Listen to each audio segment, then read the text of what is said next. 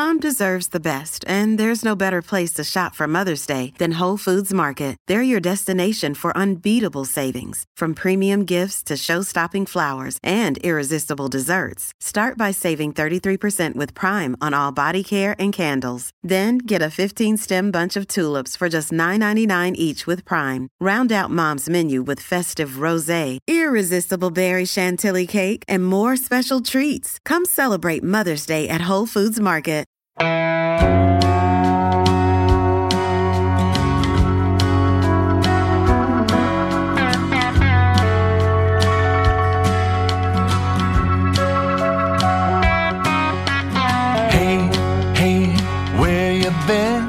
Buckeye Talk is about to begin.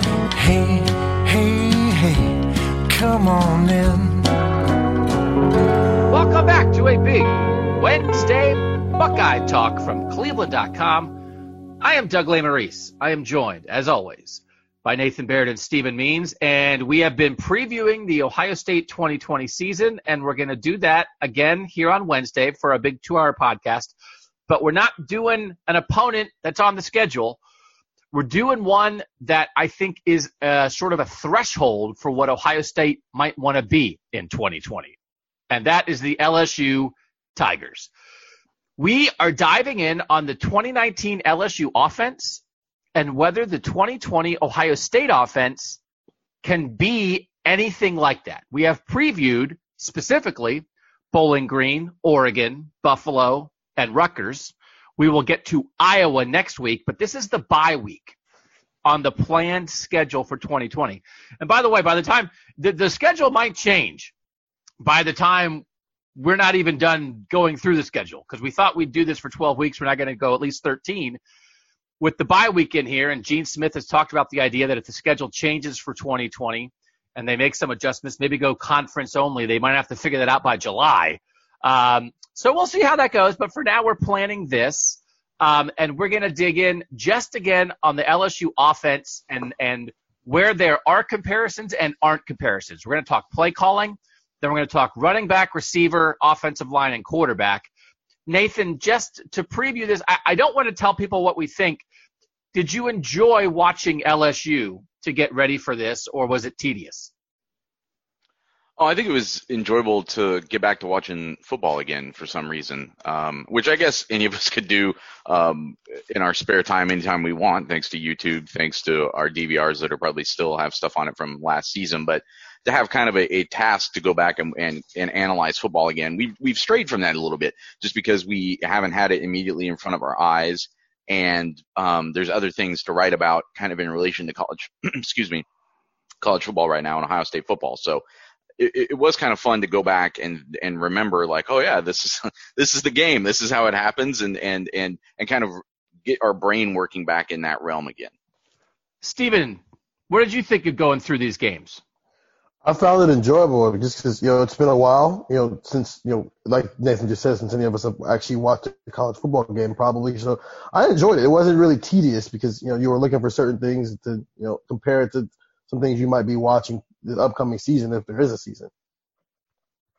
Yeah, I liked it. LSU's good. It's funny. I realized I did not watch LSU that much last year.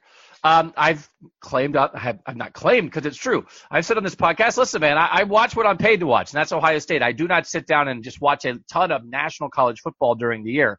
So it was kind of fun to catch up and look back. I watched LSU Alabama, and I watched LSU Oklahoma in the playoff semifinal. And then I rewatched Ohio State Penn State to get my fresh comparison in my head of like what the Ohio State offense looks like, because I hadn't watched a lot of Ohio State lately. So that's where I'm coming from. I actually did not watch either of the Clemson games, and I wanted to, but then one of the things why I didn't prioritize that much is because I wanted to watch Justin Fields fully healthy. And Penn State was the last time he was that, because I wanted to have that fresh picture in my head. So I only watched 2 LSU games, Alabama and Oklahoma. And I will say I was thrown off because initially when I was watching LSU Oklahoma, I thought I was watching LSU against a high school defense. And I was confused, and I thought, why? how come Ohio State had to play Clemson in a playoff semifinal? And why did LSU get to play like Olentangy West or whoever this is? Because this is the worst defense that I have ever seen in my life. And then I realized, no, this is Alex Grinch's Oklahoma defense. And then I thought, well, I feel bad that Alex Grinch got fired as Oklahoma's defensive coordinator after this game. And then I remembered, no, he didn't get fired. Everybody thinks he's great. So blew my mind that Oklahoma had no idea how to play defense. I get their players weren't as good. Embarrassing. So in conclusion, I enjoyed getting my juices flowing about how bad Alex Grinch's defenses are. So I only watched 2 LSU games. Nathan, what did you watch? I watched the Oklahoma game, or at least the first half of it. I was watching games up to the point where I thought things were separating and I could get more by watching the start of another game. So I watched the first half of Oklahoma. I watched the first half of the SEC championship game against Georgia, and I watched I believe it was the Texas game. I was trying to find good opponents, obviously. I didn't feel like I would gain a lot from necessarily watching LSU against some random game that they won 70-6. I wanted to get somebody that was like playoff level or just below that. I also didn't rewatch the Clemson game. And it is interesting that, like you said before, that like you realize you didn't watch LSU that much. Part of that is because we have to spend so much time watching Ohio State, and our Saturdays are so full of Ohio State. And then for me, a lot of my Sunday is still full again of watching Ohio State. There just isn't a lot of time. And even when you do watch these other games, you're not sitting there watching a play, stopping it, going back. It is a little bit different when you're sitting down and trying to analyze, quote unquote, analyze what's happening on a field, as opposed to just sort of watching it unfold in front of you. Yeah, watching with a purpose. We don't. I like it. I think it's fun. I know. I mean, I'm not a scout. I'm not a film breakdown guy, but it's fun to do. Steven, what did you watch? I watched the Texas game. I watched the Alabama game. I watched the Oklahoma game, which is why I ended up watching the Clemson game, because the Oklahoma game was just not interesting after the first 30 minutes anymore, because, Oklahoma's defense is just god awful. Okay, so that is our baseline. And let's dig in on this. Let's dig in starting with LSU's plan of attack, their play calling. Joe Brady got a lot of hype, justifiably. As LSU's offensive coordinator, he now has already left and is the offensive coordinator for the Carolina Panthers. Gary Danielson, it was funny. I got a little sense of this. I was watching the LSU-Alabama game, and Gary Danielson, the color commentator for the SEC on CBS, there were some basic things that LSU was doing that like Ohio State does all the time, just with some of their 5 wide receiver sets. Lots of times, I mean, they did a lot what Ohio State does constantly, which is go 5 wide, but it's with your base personnel. It's with 3 receivers, a tight end, and a running back. And so they'd have the running back split out wide, and Gary Danielson was like, look at them. They're splitting out the running back wide to figure out what Alabama is doing defensively. And he's circling Clyde Edwards-Helaire out there in at the receiver spot. They're figuring out if Alabama is in zone or man for Joe Burrow to be able to take apart this. I was like, dude, it's just like, did you not see this in the SEC before? I was a little bit like, a passing offense came to the SEC, and Gary Danielson acted like they had landed on the moon. So that was like a little glimpse for me of it. They talked a lot about during that LSU-Alabama game about how, remember when they played in the national title game however many years ago, it was 12-9, and like, look at us now. There are actual 2 functional offenses on the field. So it made me laugh a little bit that the mighty SEC, and they are mighty, is like behind the times when it comes to offensive football. But Joe Brady got a lot of credit. You could see how he and Joe Burrow meshed. They were on the same page. He put Joe Burrow in good situations to win. What did you think, Nathan? We'll start with you here, of LSU's play calling, their plan of attack. And again, we're not just talking about LSU. We're talking about LSU in the context of Ohio State. And so we just want to keep reminding ourselves on that, because just talking about LSU from a year ago is not that interesting to our Buckeye Talk listeners. But the idea is it doesn't have to be a direct comparison, and I think there can be direct comparisons. LSU did this specific thing. Will Ohio State do that? Will they want to? Are they capable? Will they do something different? So there's some of that, but I think it's the general vibe. Like, LSU's play calling was good. Can Ohio State's in its own way be as good? I think it's going to be constantly in Ohio State's own way. Can they be at the level that LSU was at in their way? Nathan, LSU play calling with Joe Brady. I think it is something that I think LSU could be at that level. I was struck by how many weapons LSU had in its arsenal and how kind of freely it would use all of them, at least, again, just in the couple of games that I rewatched. Starting with the Oklahoma game, I think the first play of the game was an RPO or some kind of fake handoff. They hit a pass, and then like 3 plays later, same thing. Another fake to Edwards-Helaire, and they hit a guy with a top. There was, as much as we talked about the balance of Ohio State's offense, and yeah, they would do some of that too. I mean, as far as just doing some play action things, but the cohesion between the run game and the passing game, I thought was something that I didn't necessarily assume that LSU had until you sit down and kind of watch it a little bit more specifically. And I think that's something Ohio State's going to have in 2020. I think, the way that the arsenal that they have as far as a passing attack, I think they're going to have to kind of use that to get the run going. And I think that's how they're going to be able to get opponents to respect the run game a little bit. That's what I'm kind of curious to see from Ohio State in 2020 is when you have some positions and you have some players who would seem to potentially, have that kind of elite ability. How do you balance the offense within that, especially from a running back situation that is still a little bit, there's reasons to be optimistic, but it's still one that maybe lacks the upside that LSU had last year, and we'll talk about that later. Steven, what was your big takeaway with how LSU went after people? Yeah. With everything LSU did in the games I watched, we've seen Ohio State do in the 2 years that I've been covering this team.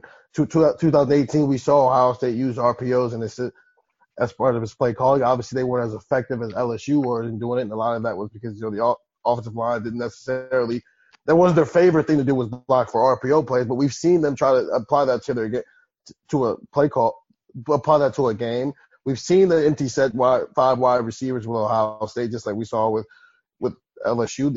The only real thing that LSU did that Ohio State doesn't do as far as play calling is use their tight ends nearly as often as LSU did. Oh, I'm so glad you brought that up. I have 40 minutes on tight end usage ahead. Oh yeah, that's that. Outside of that, everything else that LSU was doing since Ryan Day has been here, Ohio State's been doing if their quarterback was talented enough to do it. I agree with that, and it's interesting. I have some stat comparisons I want to get to. Actually, we'll do that now on Ohio State 18, Ohio State 19, and LSU 19, because I think the big point of this that you brought up, Stephen, is that you have to have Ohio State 2018 in your head as you're going through here, because actually what Ohio State tried to do, and this is not news to our smart and loyal Buckeye Talk listeners, who could also be friends of the pod by joining our text subscription at 614-350-3315. I sent out a little note the other day that we had gone over 1,000 messages that going out from us to our tech subscribers in the 14 months or so since we started this. And immediately we got like 6 or 7 more subscribers. So if you want to try it, 14-day free trial, $4 a month, send a text to 614-350-3315. Just watching Ohio State 2019 versus LSU 2019, how much would you say the way they attacked defenses, how much did they have in common and how much did they go about it in very different ways, Nathan?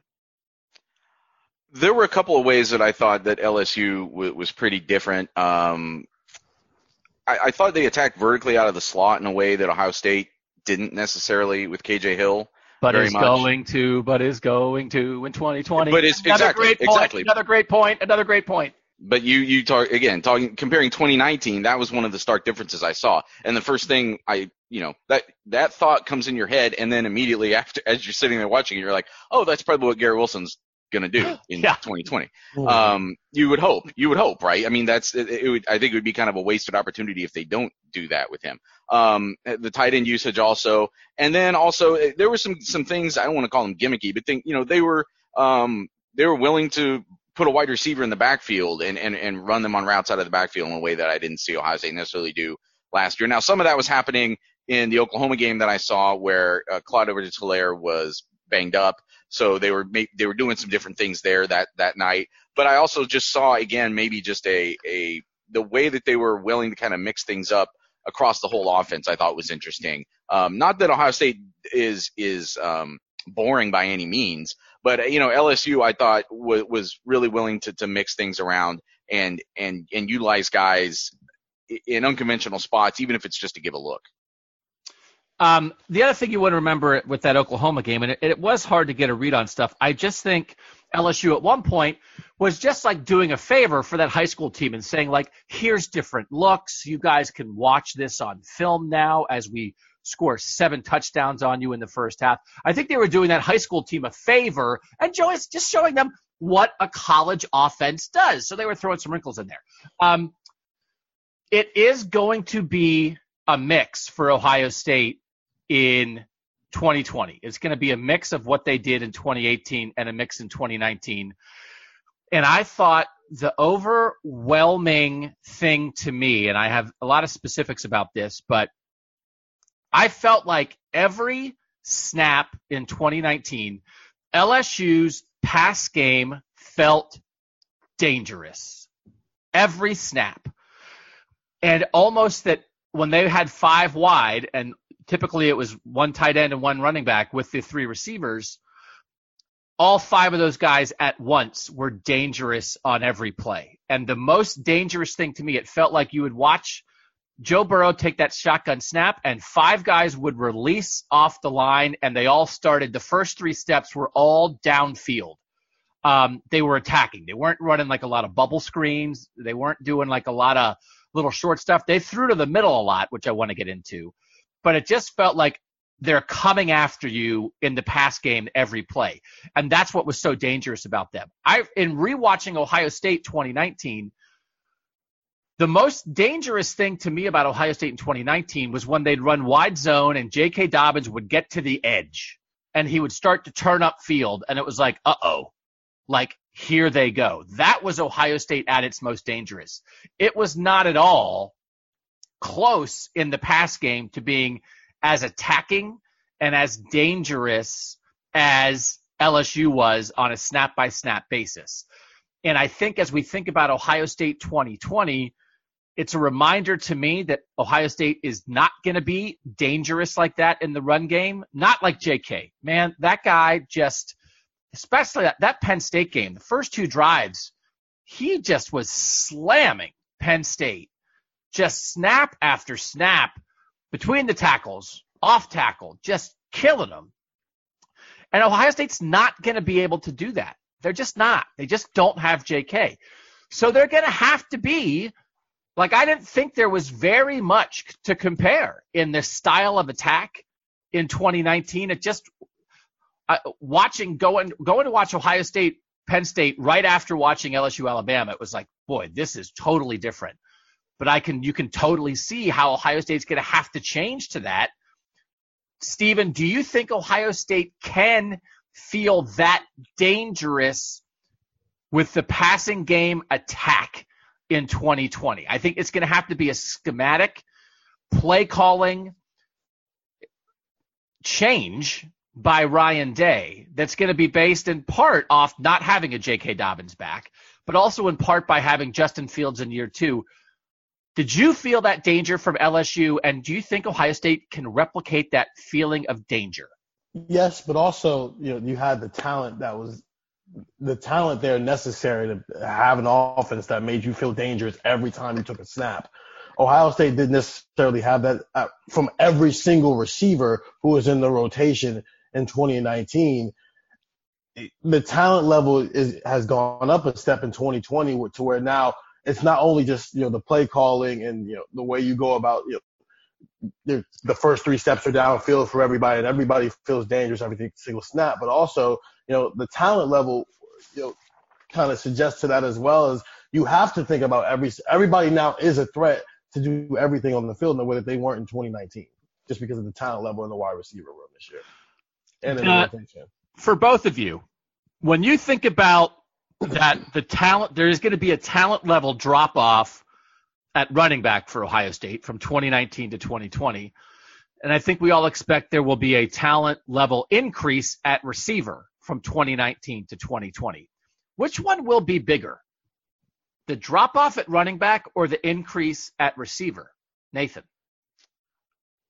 That's a fantastic question. Because I think it's all about this balance, right? And I do think Stephen brought up the point right away at the top that we've seen Ryan Day sort of do two very different offensive plans, and he did it, and 17 was even different. All 3 years of Ryan Day running this offense, none have been exactly the same. He is a coach who uses the strengths of his personnel, but trying to figure out that balance and whether, one will go up a little bit as much as one goes down, I'm not sure where I am. And watching this LSU games these last couple days, it reframed for me a little bit. It's not that I don't think Ohio State's going to have a pretty great offense in 2020, but it reinforced what it means. Like, LSU had mature NFL receiver talent on the field for every snap. That's another distinct difference from what Ohio State had in 2019. They had really solid Big Ten receivers. Those seniors, we talked about them. They're productive. They did good things for this program their entire careers, but they weren't Chase and Jefferson. And I don't know if Ohio State, even this coming season, is going to consistently put as much mature NFL receiver talent on the field at all times, especially because of the way they rotate those guys. LSU doesn't necessarily do that the same way. So I guess having said that though, I would still probably say that the bigger drop off I think will probably be at running back. Because I think this also reinforced to me when I'm watching Clyde Edwards-Helaire, and I'm really impressed by a lot of things I'm seeing, but I can also, and I didn't go back and watch more Ohio State games this week like you did, but because I saw them all last year multiple times, and I almost every single time I can think of, here's the time that J.K. Dobbins did kind of that same thing we're seeing him do, running through contact and turning what could have been a trip up into a big gain up the middle, or the way he gets to the edge, or some of the things he does in the receiving game. I felt like that they were pretty comparable players. So I feel like that's where there's still a much bigger danger of there being a big drop-off, just in terms of the running back talent. Now, as we've talked about before, with an offensive line that Ohio State has, which I think is one of the areas where Ohio State is clearly better than LSU, or will be in 2020, that can make up for some of that. Stephen, what do you think will be greater, the receiver increase or the running back drop-off? I think the receiver increase. I don't think anybody has to be as good as J.K. Dobbins, or even in the vicinity of where J.K. Dobbins was in 2019 in that running back room for 2020. Clyde Edwards-Helaire only ran the ball 14 times a game. So a bulk of his impact came from the fact that he also caught 55 passes last year. So unless, that's more of the question here. Are Trey Sermon or Master Teague are they going to be implemented into the passing game a lot more often than, the running back was in 2019 for Ohio State? Because they're not going to necessarily have to get the ball 20 plus times a game to be the lead back. If we're comparing it to how LSU did things and the way they called plays in 2019, if Ohio State's going to be anywhere near that, okay, you're only getting the ball 14 times a game coming out of the backfield. So, no, the drop off at running back as far as his ability to carry the ball might not be as good as it was in 2019, but it also isn't going to have to be because he's not going to be getting the ball at the same volume. It's interesting. I think that's an important distinction here, because I think we all agree, everybody listening to this agrees, that Ohio State is going to throw the ball more in 2020 than they did in 2019. And I guess it's more, do you view it that Ohio State is going to throw more in 2020 because of its talent in the pass game, and therefore it's not as big of a deal that there's going to be a running back drop-off? Or is it more like there is going to be a running back drop-off, so they have to throw the ball more? And it's the same result, but I think it's a slight distinction.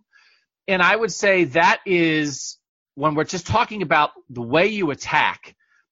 And again, we're going over some ground that people know, but I think it's important to reset the foundation here on some of this stuff. When you look at Clyde Edwards-Helaire from LSU and Travis Etienne from Clemson, both of them were clearly complementary backs. I think they could have been more. We had a discussion during the season last year about like, well, look at, even I think it was after the season, people saying, well, look, Clyde Edwards-Helaire, he wasn't all that great.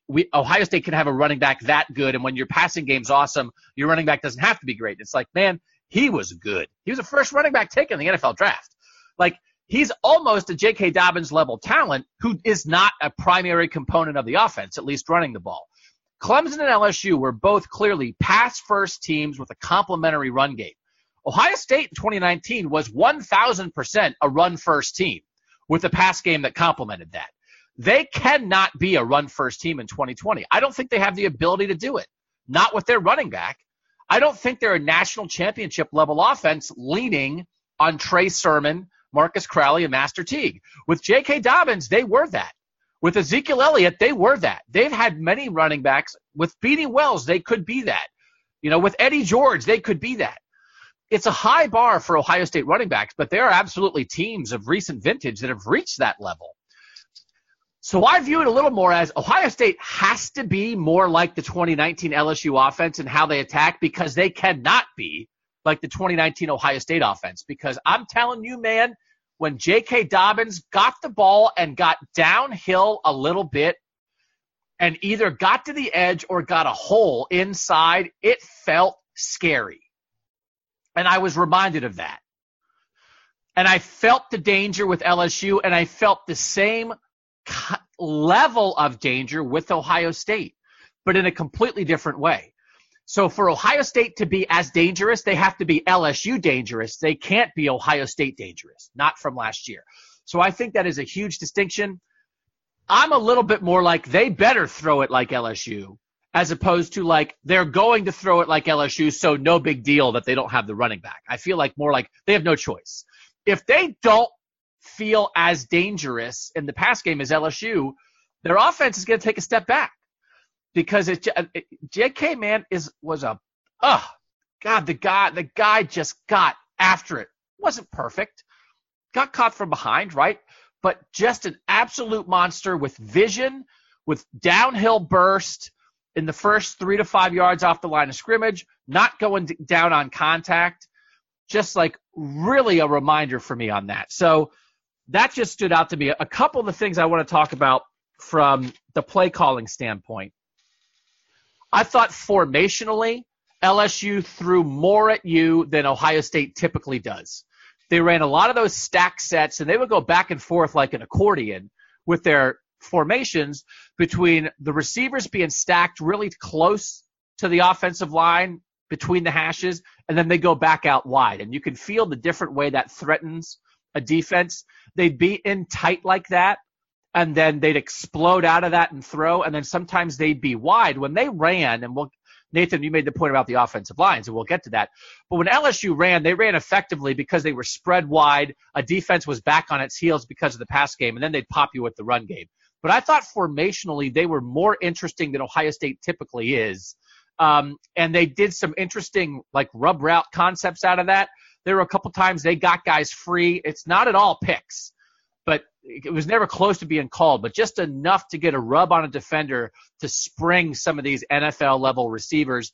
I just thought it seemed a little more creative than what we see from Ohio State on a regular basis. Doesn't mean Ohio State couldn't do that, but I feel like maybe Ryan Day doesn't emphasize the formational back and forth as much. What did you think of that, Nathan? I think there's something to that, but I also think that maybe LSU felt like it could do some things that Ohio State maybe couldn't last year because of some of the differences in the top of the receiver depth chart talent, things like that. Like maybe Ohio State felt like it had to be a little bit more conventional in order to execute some of the things it needed to do. But also, as you pointed out, you're also talking about a run first offense versus a pass first offense or a pass kind of centered offense. So I think that also probably factored into it. I am interested to see though that once you start stacking the kind of talent that Ohio State is going to have, you would think at receiver here coming into this season, where it does start to get deeper and you start to see more guys out there with the potential to do special things. How does Ohio State, first of all, get that on the field in as varied a way as possible, but then also how does it line that up, and how does it try to, flip things and now make defenses react to the kind of maybe the unconventional things that they're doing, on top of also having to just line up and defend those guys head to head. Another component of it, and Stephen, you brought this up, the RPO, depending on the game. I mean, LSU was just RPO heavy, with Burrow making that read in the run game, and then when he kept it, throwing quick slants, middle of the field, hitting those guys on the move. You mentioned it, Stephen. RPO, it's so different, and we've seen Ryan Day can do it. It's a matter of, can Justin Fields do it? And he can do it. Can he be comfortable with it? Because as a quarterback, when you're throwing off that run read, and again, Ohio State fans are very familiar with the zone read, where the quarterback is making a read based on how the defensive end crashes or stays home on whether to give it to the running back or keep it himself. And Ohio State does that in multiple ways. They can be really dangerous. You can go quarterback run inside, running back goes outside. You can go running back goes inside, quarterback goes outside. And when you have two skilled guys at that mesh point and they're both dangerous, it's very hard for a defense to deal with. We've seen Ohio State quarterbacks do that over the years, and I've said a million times, J.T. Barrett was great at making that read. I think Justin Fields in general in the read game has a little bit of a ways to come. Good, can be good. I think will be better. But the RPO is a different animal, because it's like if I don't hand it off, now I got to throw it right away. And your eyes are upfield. You're reading the end. You're reading the route a little bit. You're reading this stuff clogged up in the middle of the field. Burrow is picking people apart with that, and it was part of the engine that made that offense go. I think when your run game isn't super dangerous, because we'll get into this with the quarterbacks, how much are they going to run Justin Fields in 2020? Then that throw off the read becomes really dangerous. We've seen Ohio State struggle with that. They tried it a lot with Dwayne Haskins in 2018. Then they got away from it a little bit because they had some problems with it. They weren't comfortable blocking it. Do you think that's going to be a big part of the offense, Stephen, in 2020, running RPOs with this run-pass option? Or would you imagine that they'll run zone read in the run game and then, just do some stuff where Justin Fields is going to stand there and pick apart defenses in the pass game, but it won't necessarily be out of RPO concepts? Yeah, I don't think they're going to add an RPO to this offense. Part of the reason why they did it in 2018 was because Dwayne Haskins wasn't a run threat, and you had to find ways to keep a defense on its heels. And the best way they could do that was to go RPOs, but then the offensive line didn't really like blocking for it, and it didn't necessarily work to the best of their ability. Justin Fields can run the ball, so there's no reason to go away from a regular zone read and just run that and have him as the run threat he is. Hold on to it, especially in certain situations where you absolutely need a first down, and he's your best run threat. And then when you're going to throw it, you're going to have him sit back there in that pocket and pick teams apart. He's a better run threat than either Joe Burrow or Dwayne Haskins was for their respective teams, to the point that you don't necessarily need to introduce an RPO thing into the RPO plan into Ohio State's offense because of that. I don't think OSU is going to do RPOs as much as LSU did. A lot of acronyms in there. I don't think they're going to do it as much as LSU did last year. But I do think it is sort of a natural progression for this offense to incorporate that more in 2020. For a couple of reasons. Number one, as Doug, as you just said, when you don't necessarily have an explosive offense or running game, this is a way to kind of juice that a little bit. In addition to what I've seen with my eyes watching the film, I looked up some stuff, and Pro Football Focus pointed out last year on plays where RPO ended in a handoff to the running back for LSU, they averaged 7.0 yards per play, which was 2.7 yards more than on the non-RPO rushing plays. So they were getting, the difference between averaging 4.7 yards a carry and 7.0 yards per carry on their run games out of these RPOs. And now a lot of that is just the danger that Burrow and the receiving core brings to the field. But that's where we're going to maybe see more similarities with what Ohio State has this year with Fields and the talent that they're bringing at the running game. Now LSU ran RPOs about 22% of the time last year. It's almost a quarter of their offense was RPOs. I don't think Ohio State's going to get to that level, but I could see them just doing it more, because I think when you have a quarterback like Justin Fields and you can make anybody bite more often on the run, you get that safety. It doesn't even have to come in, right? If he just stops on his heels for that one step, and now Garrett Wilson is jetting downfield and you can hit him, I think it opens up some really explosive things. I think the final part of that is, as part of the RPO, LSU threw the middle of the field a lot off those RPOs. They're throwing quick hitter slants over the middle, and that's where they got a lot of their juice, because they'd hit guys on the move, and when they hit those guys, they could do something with it right away. You don't have to run RPO to throw to the middle of the field, but I was looking at some passing charts. I won't get into the nitty-gritty, but looking at Joe Burrow passing charts from 2019 and where he threw the ball, and then our friend Bill Landis did a big Justin Fields passing chart because since the end of the last season, he'd charted every Justin Fields throw and wrote a story about that for The Athletic. Justin Fields just threw the ball to the sidelines a lot more. And we talked a lot about those sideline throws. I wrote a whole story about some of the sideline throws that Justin Fields was making last year. Then as soon as I wrote about it, he stopped doing it as much. But Justin Fields was making NFL throws on a regular basis. You're throwing from the opposite hash to the sideline, way across the field. If you don't have arm strength, you're setting yourself up for a pick six on some of those things. He has absolutely the arm strength to make NFL throws like that. But Ohio State worked a lot of their receivers outside the hashes, single coverage. The safety can't get over there. And the one thing, Ohio State often gets open because they run really crisp routes, and we've talked about that. They are very precise. They run more precise routes than some NFL teams. LSU was getting some guys open, more, I think, just off schematically, more off some of those rub route concepts, stuff like that. But, again, Gary Danielson, I don't know what the SEC's been doing for 20 years. LSU was throwing the ball in the middle of the field, and Gary Danielson, again, was like, this is rocket science. Look at them throw. But we always talk about that. That's why people talk about throwing to the tight end. They mean middle of the field. The middle of the field is always open. And when you can throw intermediate middle over the linebackers in front of the safeties, when you can make 15-yard throws over the middle, that is there all day. And when you can hit guys on the move, that is dangerous. That is how LSU is dangerous. I'm curious about the ability of Justin Fields to do that. He was not asked to do that as much. Last year was year 2 of Joe Burrow as a starting quarterback. It was year 1 of Justin Fields as a starting quarterback. We know that Justin Fields can make NFL throws to the sideline. It doesn't have to be RPO, but in 18 with Dwayne Haskins, especially with those slot guys, Paris Campbell and KJ Hill, but some other guys, Johnny Dixon made money on it. The mesh routes in the middle of the field where they're running crossers, where they're running two guys who, again, are getting a little rub on defenders, middle of the field, and you hit them on the move. They went to that a lot. That was a hallmark early. And in 17, that was a hallmark early of the Ryan Day offense. Did not use it much last year, and I understand why. I think the next level, I think for the Ohio State passing offense to be as dangerous as LSU, they've got to use the middle of the field more.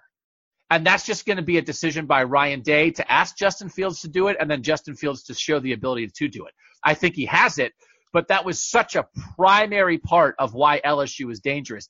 I think Fields makes the out throw better than Burrow. I think he makes that hard throw to the sideline from the opposite hash better than Joe Burrow did. I think Justin Fields has more arm talent that way. So if you now ask him to go middle of the field with some of these crossers, and especially Garrett Wilson out of the slot, maybe getting a little rub and getting in the middle of the field, catching the ball 9 yards down the field on the move, that is money time. I don't know. I think the way Gary Danielson was citing stats, they did like 2/3 of their passing offense was the middle of the field. It's so dangerous if you can do it. It's the thing that stood out so much. Do you think that Ryan Day will ask Justin Fields to do that in 2020, and how well do you think he can execute that, Stephen? And I think so, because that's the next evolution with Justin Fields as a passer, is being able to throw things across the middle accurately, and maybe pull back a bit on that arm strength, which is part of why he makes those out throws so well, so it looks so easy, is because he has such a high arm strength.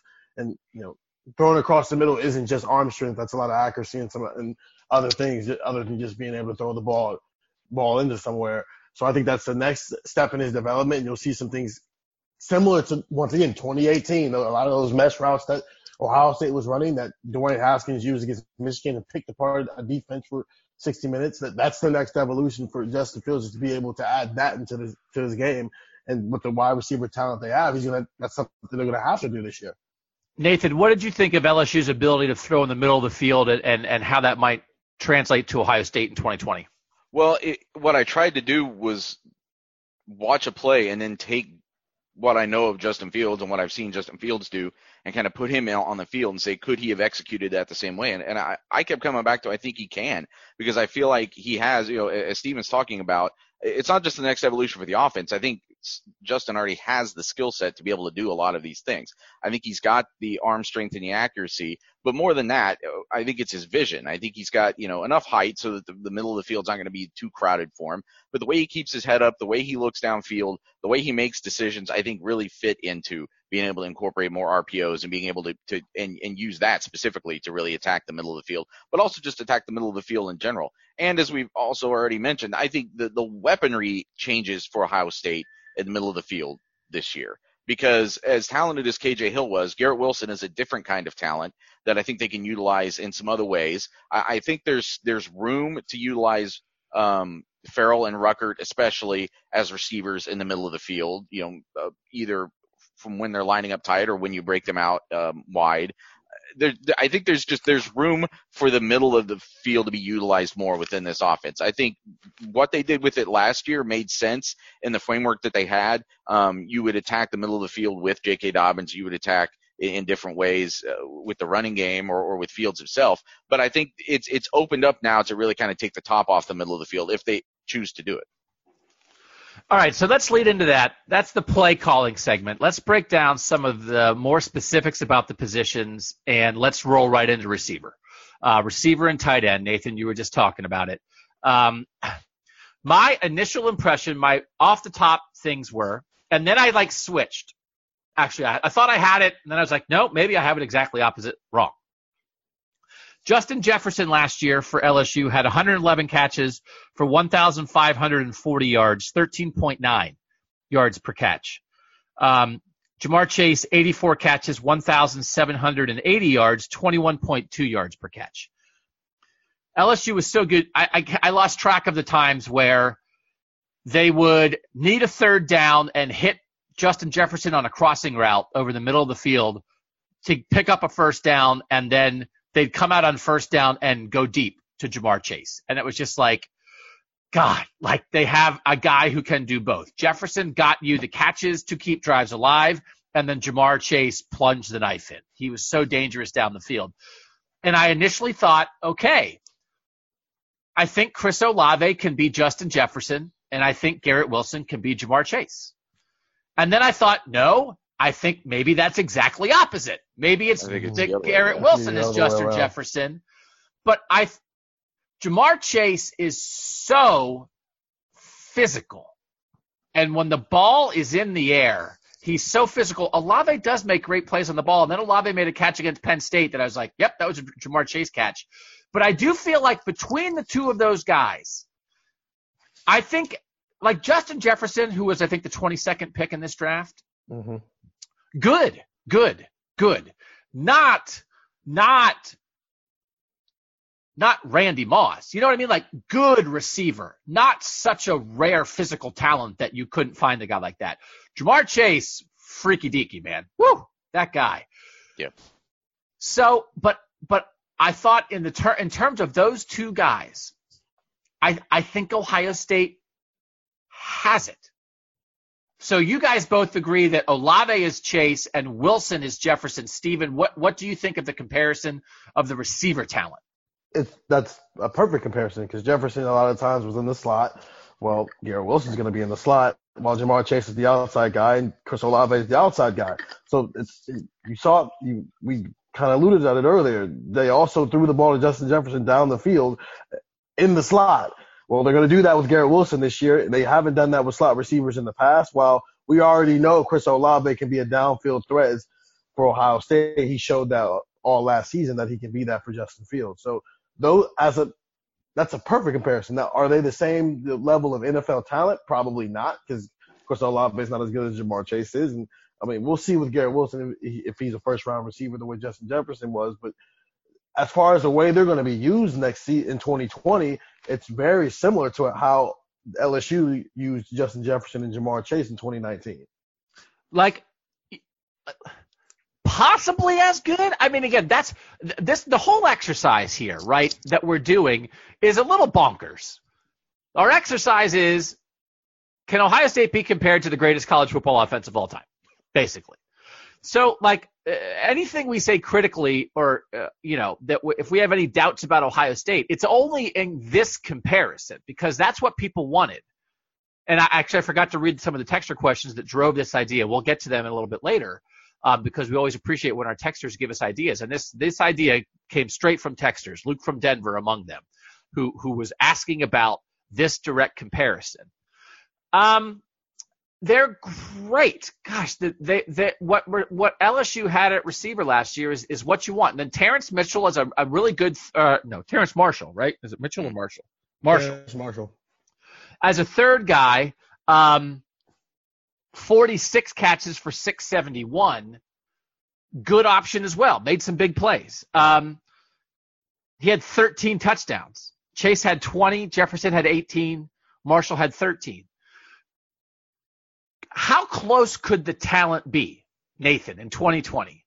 If that's the model of receiver talent for a great offense, could Ohio State have 95% of that? Could they have 100% of it? Is it more like, no, if they can be 80% of that, that's really good? Where is it? Well, it's a somewhat difficult comparison to make if Ohio State is going to rotate their guys in a way that LSU doesn't. I feel like LSU, like I was saying before, like I felt like every snap I watched, you weren't taking a step back from Chase and Jefferson.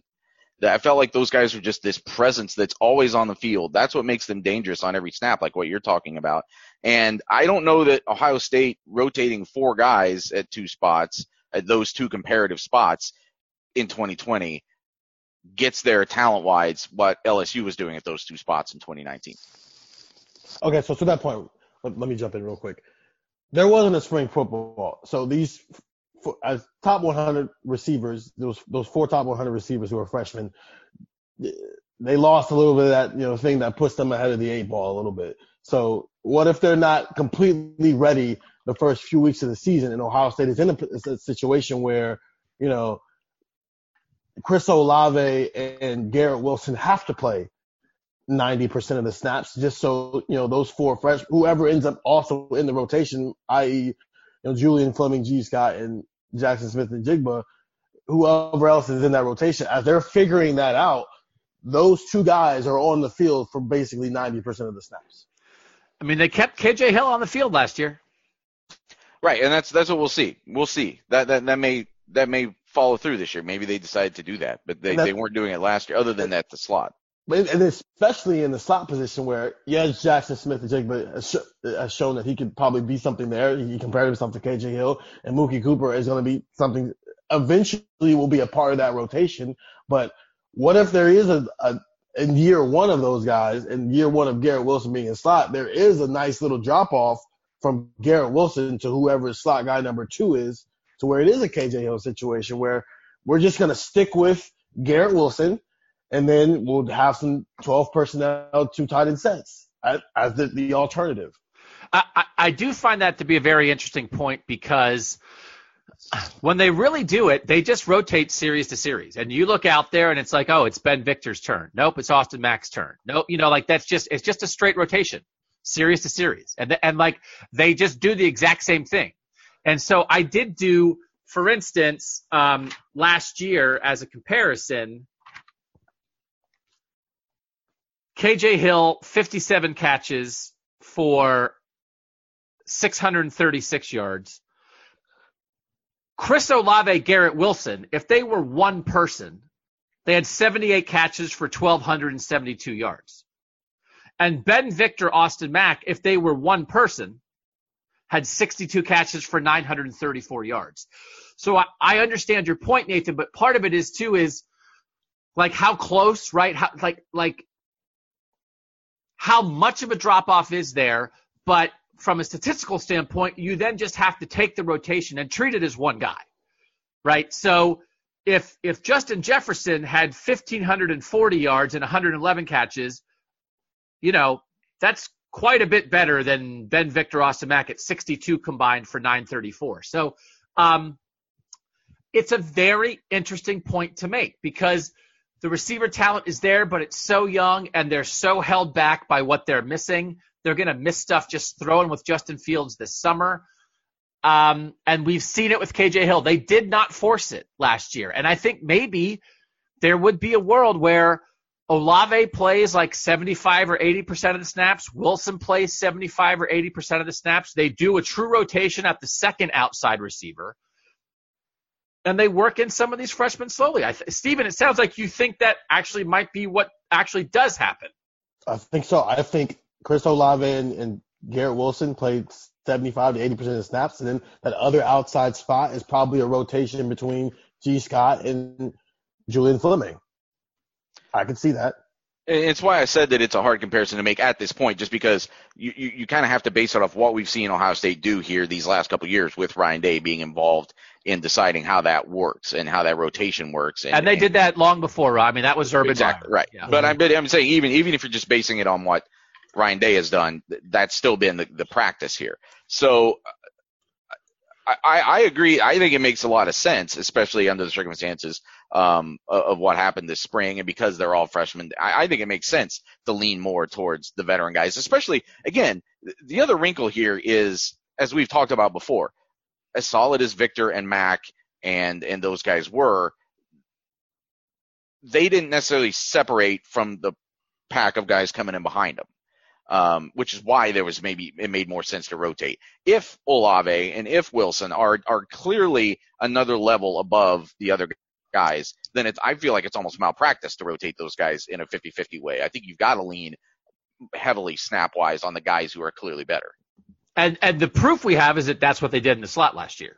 Right. When Paris Campbell was that's here, what's interesting. I'm sorry, but that is what's interesting, because now we're talking about 2020 as like, well, maybe they'll just give all that snow snaps to Wilson. Well, I feel like there's actually more depth of potential slot talent this year than there was last year, right?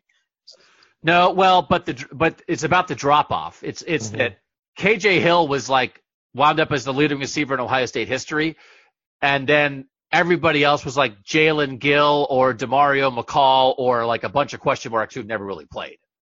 So right. It's one thing is depth, but it's the gap, I think. And I think the gap was so stark. We may be in a position, just because of what is being exacerbated by those young freshmen missing out on off-season snaps, we may be in a place where the gap is bigger than usual, which will lead to some decisions about playing time that might be different than what we've seen in the past. In general, though, I thought maybe going into this, I would watch LSU and think, well, they can't be that, like from when we're talking about receiver talent. Did you come away thinking that is ridiculous? We cannot have an expectation of Ohio State receivers playing like that? Or did you watch that more and think, yeah, I could see how Ohio State could be that or close to it? I don't think it's unrealistic to think that they could play at that level. Take away the numbers and just the way that they were playing. And just look at the way that they were playing. I don't think it's unreasonable to think, especially, with Chris Olave and Garrett Wilson, that they can't be, to some extent, what Jamar Chase and Justin Jefferson were for LSU last year. And that's two dominant receivers. Yeah, I don't know yet that especially because Wilson is moving spots a little bit. I don't know if I'm ready to commit to them being Chase and Jefferson. I think Jefferson, filled a role, right? That he did a good job getting open, but there were just ways about the way they played offense and the way Burrow threw the ball that Justin Jefferson was put in situations to make plays. Jamar Chase is the guy who I think is separates, and everybody agrees with this. It's sort of a rare talent. The one thing that I think you need to see, and I thought Burrow did this a decent amount, especially with Chase, is he threw it up and let him go get it. And I talked about all, the 50-50 balls that Deshaun Watson was throwing in 2016 when Ohio State wouldn't throw it. Justin Fields has to take some risks in 2020. And I was thinking about that and trying to think about how Justin Fields was so careful with the ball. He hardly threw any picks. And then the touchdown that put away Penn State was a ball in the corner of the end zone that Chris Olave jumped up and caught between two guys because Justin Fields put it up and let his guy go get it. And Chris Olave was like, I got it. And I was like, okay, That actually was a Ja'Marr Chase play right there to beat Penn State. So there are moments where we see it, and I think they're going to have to emphasize that. And I think they can't be afraid of it, and they have to lean into the playmaking ability of the receivers. Burrow threw 6 picks, I think, last year. He wasn't throwing picks all over the place, but they took shots, man. They gave opportunities. Jefferson on crossers on the move, chased down the field, coming back to the ball, jumping up and making plays. And then I thought the one point that we made is that slot fade with Garrett Wilson, where you attack down the field out of the slot. KJ Hill caught a touchdown, about a 25 or 30-yard touchdown against Penn State, where he ran that out of the slot. He ran down the field, then faded out towards the left corner, and you basically shield the defender with your body, and he can't get to you. And it felt like, man, like Garrett Wilson might score 15 touchdowns on that in 2020. I saw KJ Hill do it once. That I think there is some potential with the type of routes they ask these guys to run. I actually came away, I thought maybe I was going to be more like, that was ridiculous. Ohio State cannot set that level of expectation. And I came away more thinking, I think Wilson and Olave are in the ballpark, have the chance to be in the ballpark if they peak, and if Ohio State's play calling and the trust that Justin Fields has in them allows them to go out and try to make plays. I came away believing in their ability to mimic what LSU did more than I anticipated going in. And I feel like Justin Fields' ability is a critical component of that too, because I don't think we're talking about what these receivers could possibly do if you didn't have a quarterback who could potentially put them in position to do some of those things. And we'll get into this with the quarterback. Burrow makes a lot of plays out of structure, man. Burrow does a lot with avoiding a rush, breaking the pocket, and then it's scrambled drill time, and his receivers were in sync with him on a lot of that stuff, which we've seen Justin Fields do. But it's like, as much as we've been talking about the efficiency and the scheming it up offensively, they made a lot of money on broken plays. And I think that's going to be critical. We'll get into that with the quarterbacks a little bit. I think that's going to be critical for Ohio State in 2020 as well.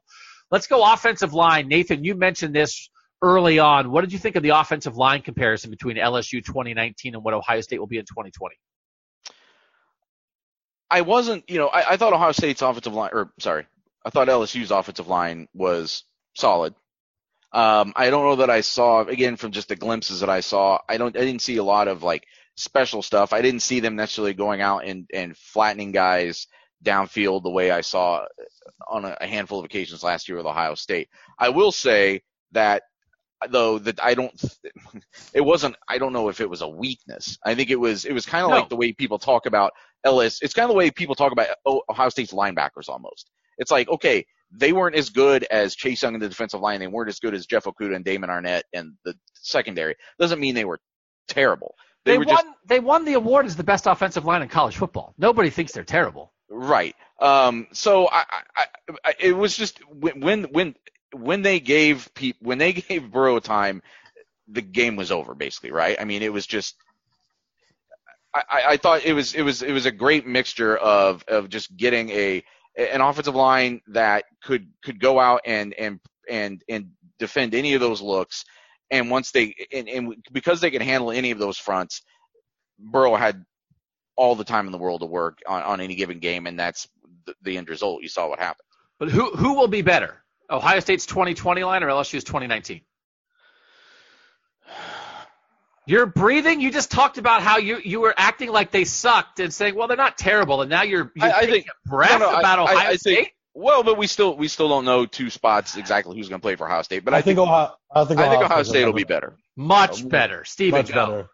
First of all, yes, LSU won the Joe Moore Award last year, but another finalist for that award was Ohio State in 2019. And yes, Jonah Jackson is no longer with Ohio State, but you still got Wyatt Davis, who's probably going to be an All-American.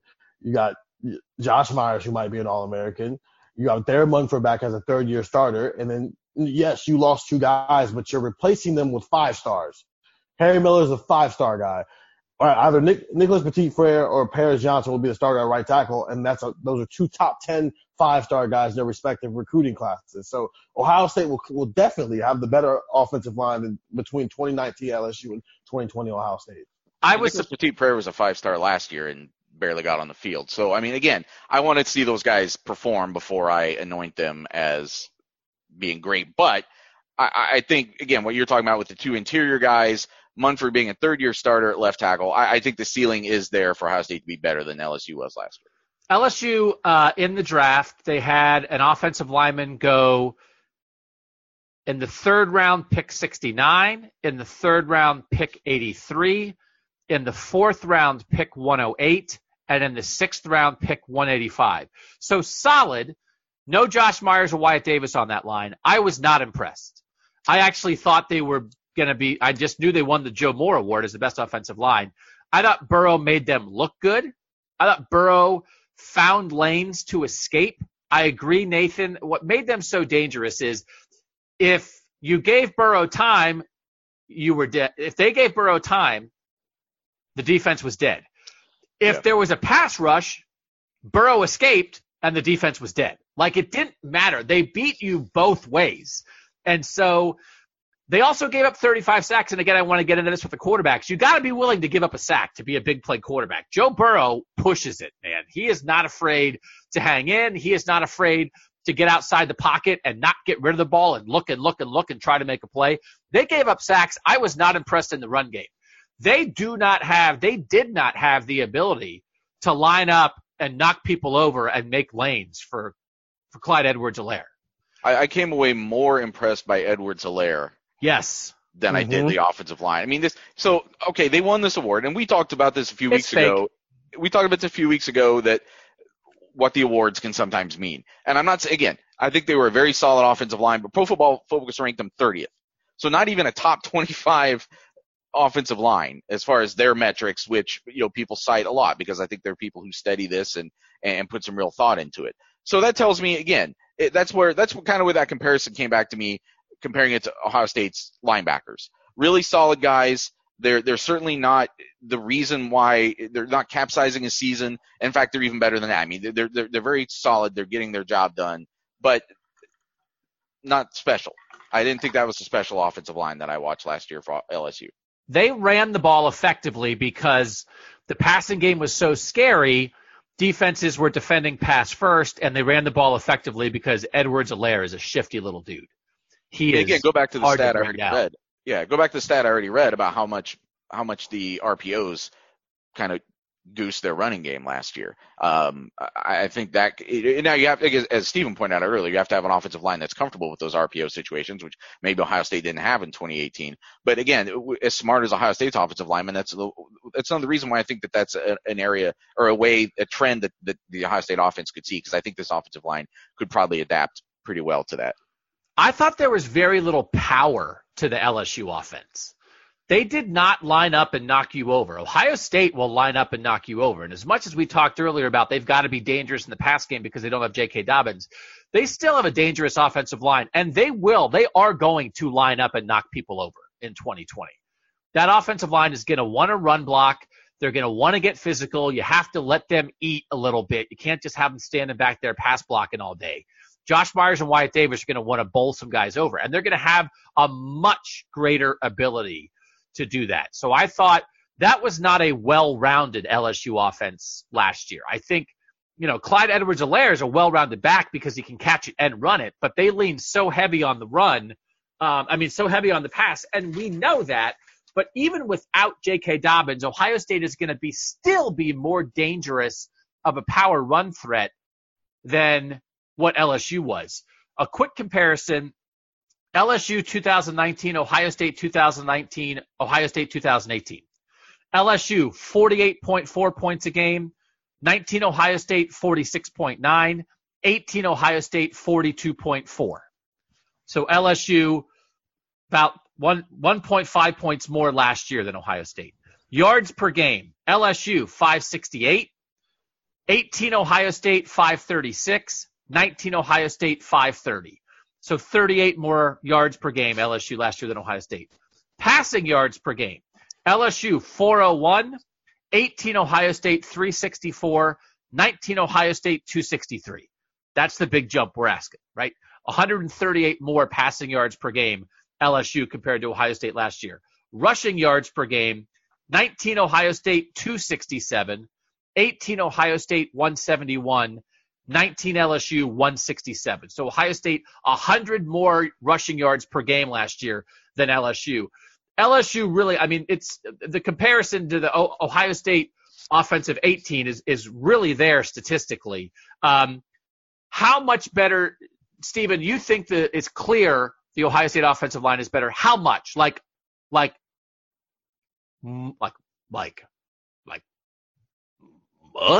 Like much? Or much? How much better is the Ohio State offensive line in 2020 than LSU?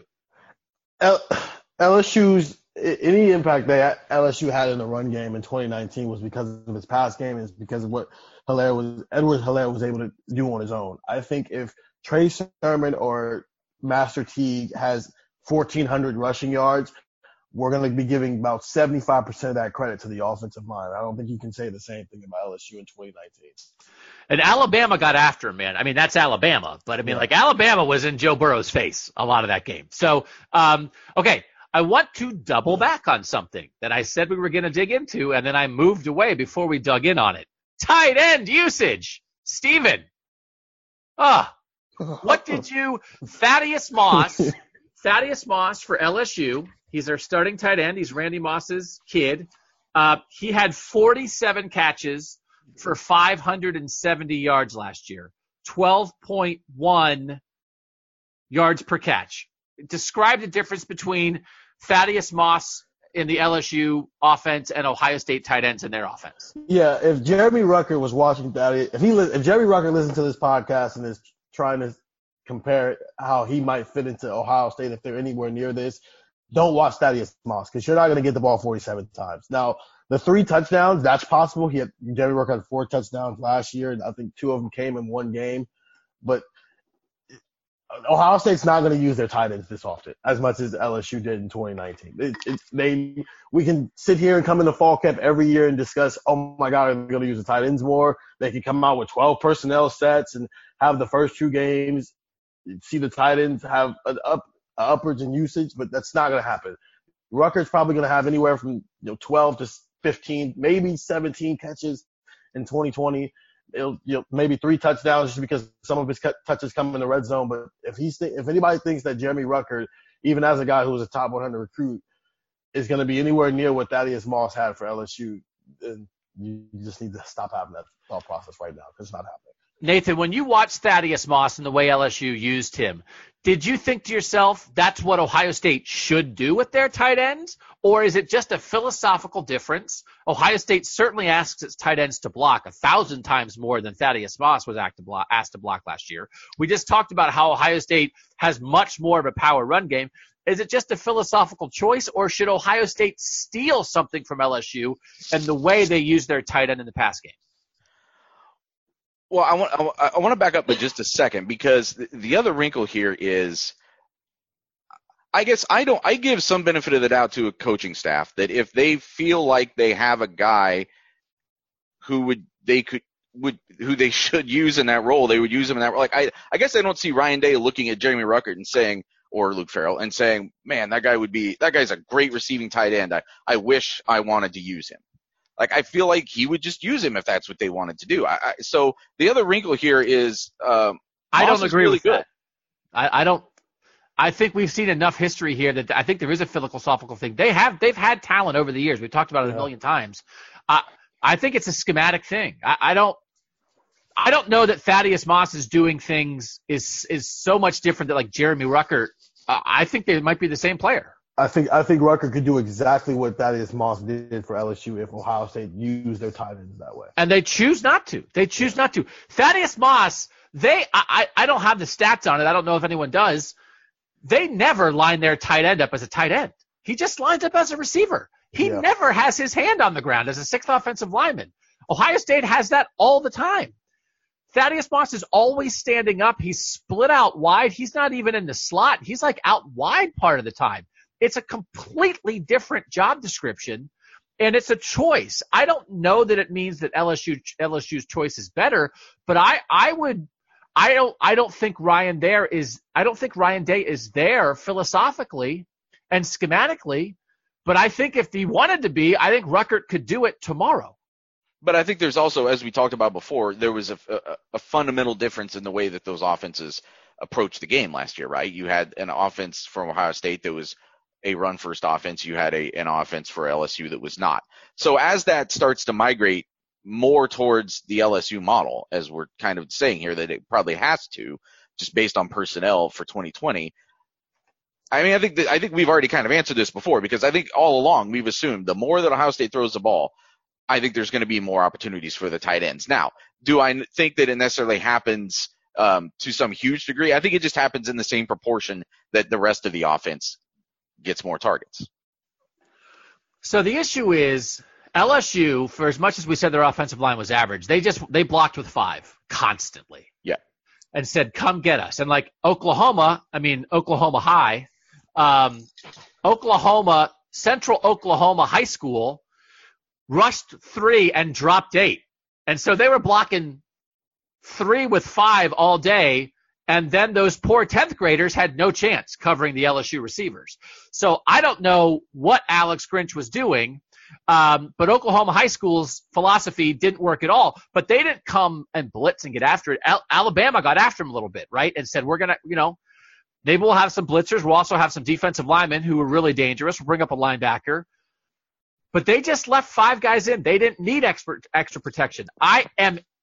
It made me interested in a philosophical idea of we've got a really good offensive line. We have complete faith in a quarterback who can read a defense, has vision, can anticipate what a defense is doing, is in sync with his offensive line in terms of making the right protection calls, can get rid of the ball quickly if need be, because Burrow gets the ball out of there in a nanosecond if he needs it.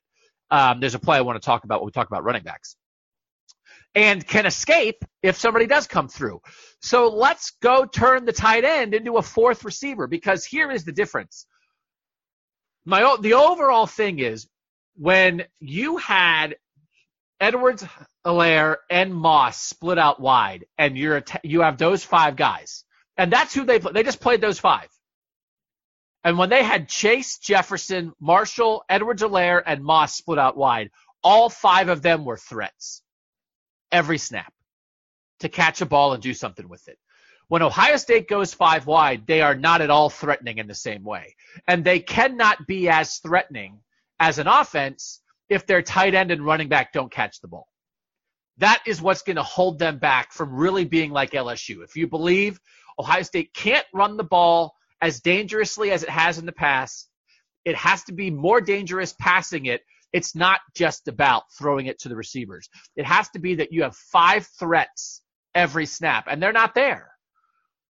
More by choice, I think, than by talent, but they're not there. Because when Luke Farrell or Jeremy Ruckert does go line up 5 wide, they never throw it to them. Mm. The guy over that tight end is not back on his heels thinking, well, I better be ready for this. So that is going to hold them back. And Stephen, you were right on this from the start. Do you think it's possible that we see that, or is it just that's not where Ryan Day is? Ryan Day is a great offensive play caller the way he does it, and if the thing that I want is 5 dangerous pass catching threats on every snap, I'm blowing in the wind. Go ahead and want it. That's just not going to be the reality. I think the best case scenario is Jeremy Ruckert has 20 receptions like Luke Farrell did in 2018 when they were more of a pass catching. But that's philosophical, right? That's all philosophical. Not ability. Not ability. If it was ability, it would be way north of that. But because of how they approach things, that's going to be the reality for Jeremy Ruckert. Here's a question: is there any chance that having someone like Garrett Wilson in the slot and as dynamic as he is, by correlation, opens up more opportunities for the tight end, or lets Ryan Day think there's more he can do with the tight end in the passing offense? I mean, Ohio State has they've had dynamic dudes. Like there's always talent at Ohio State. It is very seldom. And again, you've made good points, Nate.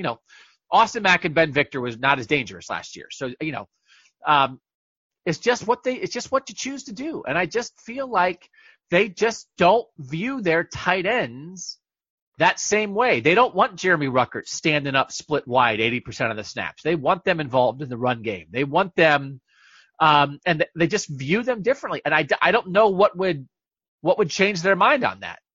So Wilson's awesome. Paris Campbell and KJ Hill caught 160 passes in 2018. They still don't throw the ball to tight end. I don't know. Right, but I guess more to the point of what I was saying, and I didn't see 2018, but for 2019, we've already talked about the difference between the kind of receiver KJ Hill is and the kind of receiver Garrett Wilson is. So I'm just saying that if there's something more that you can get out of the slot and you're playing off of that with the tight end, does that open up? Does it feel like you get a bit more freedom? Are you asking that because the slot is going to be a downfield threat this year, it opens up some things over the middle for a tight end? Potentially. I'm theorizing that potentially it does. But I think it gets back to I do agree with what Doug is saying, that at the end of the day, this does come back to the decision that Ryan Day is saying, or the decision Ryan Day is making of what he wants his offense to be. I guess I'm still being newer to it, not having seen as much of it. My inclination, like I said, is to give some benefit of the doubt and say, you use the best guys in the best way. It may be true though that this is just part of his baseline as an offensive play caller, that he sees the tight end as a completely complementary piece that is never a first resort. And if that's fine, and I agree with that. And we said Ohio State has a better run game than LSU, but if Ohio State doesn't open its mind to a little bit of the LSU thinking, it's not going to be able to be as dangerous in the pass game. Because in the end, Thaddeus Moss wasn't dangerous because he was playing off Jamar Chase or because Justin Jefferson was running this route. He was just dangerous because he was dangerous. And Clyde Edwards-Helaire was just dangerous because he was dangerous. Because he was good at catching the ball and his team knew it and they used him that way. And I did a stat calculation I just looked at the dudes who mattered. So I tallied up the receptions for the guys who actually mattered. If you just were some guy who had 6 catches and most of it was probably in garbage time and you were a backup, I didn't count it. So I just looked at the guys that actually were involved with the first team offense. And I figured out the percentage of how much they were thrown to. So I'm not explaining this very well. LSU last season. So when I added this up, I just added up the 3 receivers, Moss and Clyde Edwards-Helaire. And I added up how many total catches they had, and then what was the position reliance on those guys. The receivers had 69. As much as they threw it, the receivers had 69% of the catches. The running backs, Clyde Edwards-Helaire, had 16% of the catches. The tight end, Thaddeus Moss, had 14% of the catches. So the tight end and running back combined had 30% of the catches that mattered. Okay? Ohio State in 2019, the running back and tight end had 19% of the catches that mattered. And Ohio State in 2018, the running back and tight end had 21% of the catches that mattered. So this is percent. LSU threw the ball a lot more. They had a lot more catches overall. So when you look at Clyde Edwards-Helaire and he has 55 catches, it's like, well, they had a lot more receptions overall. Thaddeus Moss has 47 catches. But 1/3 of their passing offense was to people other than their NFL level receivers. Ohio State's around 20%. LSU's around 30%.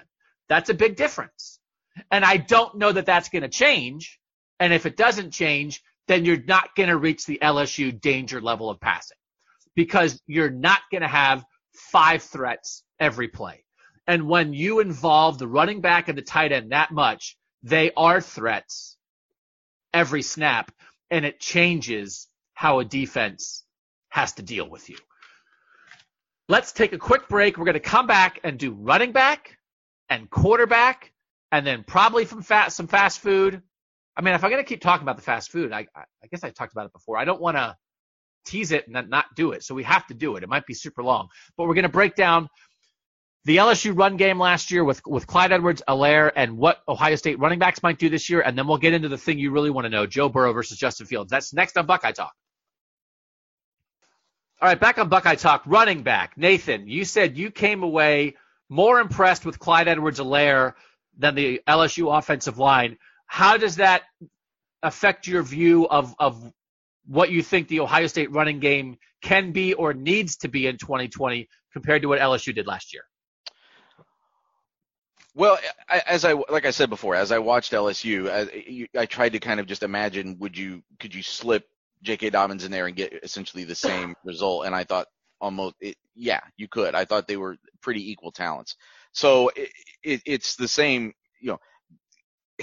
Ohio State doesn't have a J.K. Dobbins the same way it doesn't have a Clyde Edwards-Helaire either. Like, it's got to find some other way to produce the running game. Kind of building off of our last discussion, though, where we're talking about the tight ends and using other positions in the passing game. I think the caveat to that is that with the offensive line that Ohio State has that can go out and do some of the things that LSU didn't or couldn't do last year, as far as really kind of being physical and nasty and going out and setting a tone with how it lays the foundation for a running game. That may be where those yards come from, as opposed to coming from the running backs and receivers in the passing game. And I think that balance can be just as crucial as if you were incorporating those positions more. But I think that's where I think it's on this offensive line to go out and make this running game happen next season, until we see that Trey Sermon is both truly fully healthy and able to be consistently dynamic and go out there and perform on a down-to-down basis. So I think the important caveat here is, again, we have had conversations on this podcast. We had conversations with our text subscribers, 614-350-3315, months ago, where when we were talking about Master Teague, some of the text subscribers were saying, well, Master Teague doesn't have to be great. He can just be like Clyde Edwards-Helaire. So, like, when you say that you think Edwards-Helaire and J.K. Dobbins are equal or in the same realm, it's like, okay, so he's as good as Ohio State's awesome running back last year. There's no way Ohio State's running back in 2020 is going to be as good. I think there is some possible fundamental misunderstanding among some people of how good that guy was and how important he was. And if you, again, want an offense to operate at the level that LSU operated at last year, they had it all in the passing game and they had a dude at running back. So we're talking about whether Ohio State can have it all in the passing game and then saying, like, can they have a dude at running back? Steven, what did you come away thinking about Edwards-Helaire and an Ohio State comparison? Yeah, I think to the point that you alluded at earlier when we were talking about, having the 5 threats on the field in the passing game, I don't know who Ohio State's best pass catcher is in the running back room.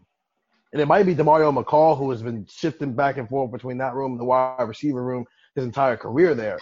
But Demario McCall is also not their best between the tackles guy. Clyde Edwards-Helaire was both for LSU. He was their best guy in between the tackles, but he was also their best pass catcher in that room as well. And that's why he fit that offense so perfectly. And ironically enough, the offense that he's going to in the NFL is the best possible offense he could go to, because it's the same concept as it is at LSU, where he's going to be a pass catcher first and in between the tackles guy second. So I don't know if Ohio State has that in 2020, a guy who is the best of both worlds. Again, I mentioned this earlier. Edwards-Helaire had 215 carries last year. Travis Etienne from Clemson had 207. J.K. Dobbins had 301. It's tough, man. That guy's good. He's shifty. He gets yards on his own because the line is not blowing holes open, but that guy is shifty and has a burst. He is a great threat in the pass game. And both LSU and Clemson had running backs last year where the running backs were complementary pieces, but not because of a lack of ability, but because of a schematic choice and how those offenses wanted to attack.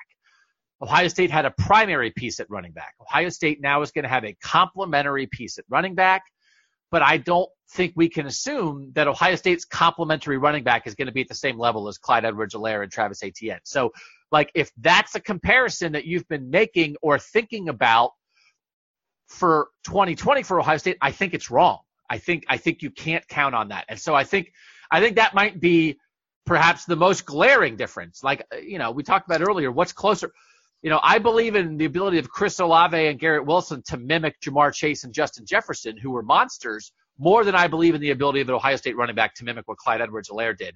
And I wanted to make this point. I think it's possible, and again, it's about Ohio State 2020, not Ohio State 2019.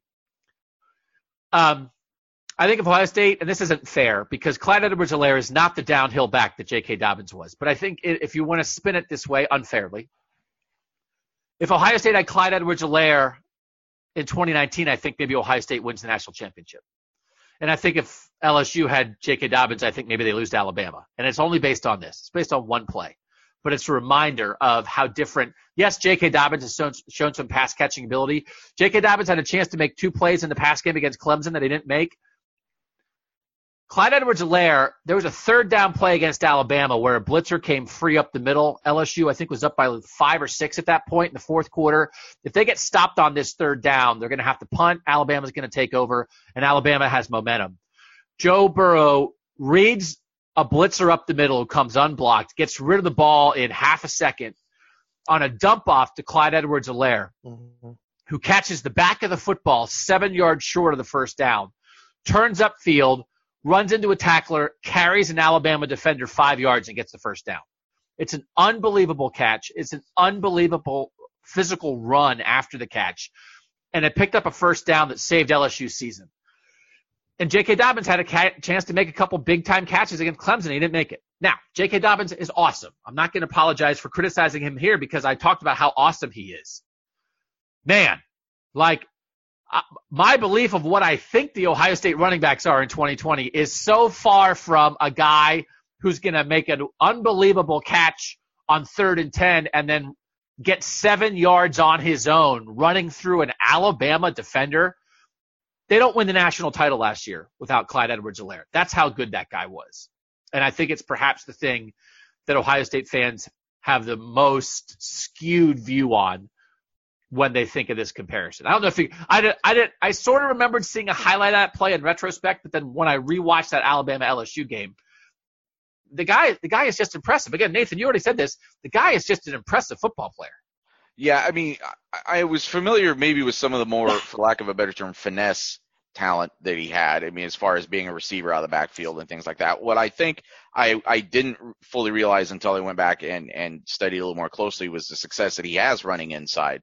You know, kind of going to Steven's point. I know he's not a downhill runner the way that J.K. Dobbins was, but as we already talked about, this wasn't an offensive line that was going out and just steamrolling people the way that some of Ohio State's interior offensive line guys were last year. And they still had a lot of success running Edwards-Helaire on, you know, inside zone stuff, stuff off the center, off the guards. And that is kind of interesting to me is I think that's where Ohio State could maybe get some of its best running production this year just because that's where they have some really talented personnel.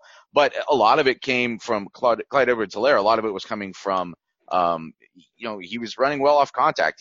I don't know that I wouldn't say he's as physical as Dobbins, but he also, you know, dished it out pretty well too. So it's just a complete back, I guess, maybe to kind of just reiterate Steven's point. I watched this guy and I thought that is a complete back. That is a guy, I understand why he's going at the bottom of the 1st round of the NFL draft. I mean, that's legit. I don't see that on Ohio State's roster right now, and that is a big question to answer for 2020. I think it was the Oklahoma game, Oklahoma High. Might have been Oklahoma Middle School, they had a play where they had 5 wide and they motioned Edwards-Helaire back into the backfield, and then they ran a route, and he, smoked the linebacker and caught, a 20-yard touchdown pass from Joe Burrow. Do you guys remember that one from the Oklahoma game? Just they had no chance on that. All right. The guy's good. I think of the 5 areas of comparison, it's the one where it's going to be toughest for Ohio State to match LSU from last year. Let's get to the QBs. Steven Means. Can Justin Fields in 2020 be as good as Joe Burrow in 2019? Well, as the guy who already wrote what's more likely him, I think so. I think Justin Fields can be as good as Joe Burrow was in 2019. And it's not statistical. 60 touchdowns is a lot. I mean, it's ridiculous. Yes. But so right. Stats are one thing, but watching Joe Burrow play. Yeah. Making plays, leading an offense, making decisions, making accurate throws. Can Justin Fields do that? I think he can do that. He's already shown to have the ability to do. do that in 2019. It's just about adding more things to his game. It's things we've already talked about. So having those over the middle throws and the mesh routes and things like that. But he's already shown that he has the talent and the skill set to get there in year 2. Let's just remember, Joe Burrow wasn't that the jump he made from year 1 to year 2 is ridiculous. Justin Fields is not going to have to make that much of a ridiculous jump to get to that level because he's already a Heisman finalist in year 1 as a starting quarterback. Do you think it's a fair expectation for Justin Fields, Nathan? It's not like, oh, I don't mean it like, oh, he wasn't as good as Joe Burrow. Justin Fields failed in 2020. Not that, but that like if Ohio State fans are thinking about this season and thinking, I think Justin Fields can have a Burrow-esque season, which is what I believe my team needs for Ohio State to win a national championship. Is that a reasonable belief?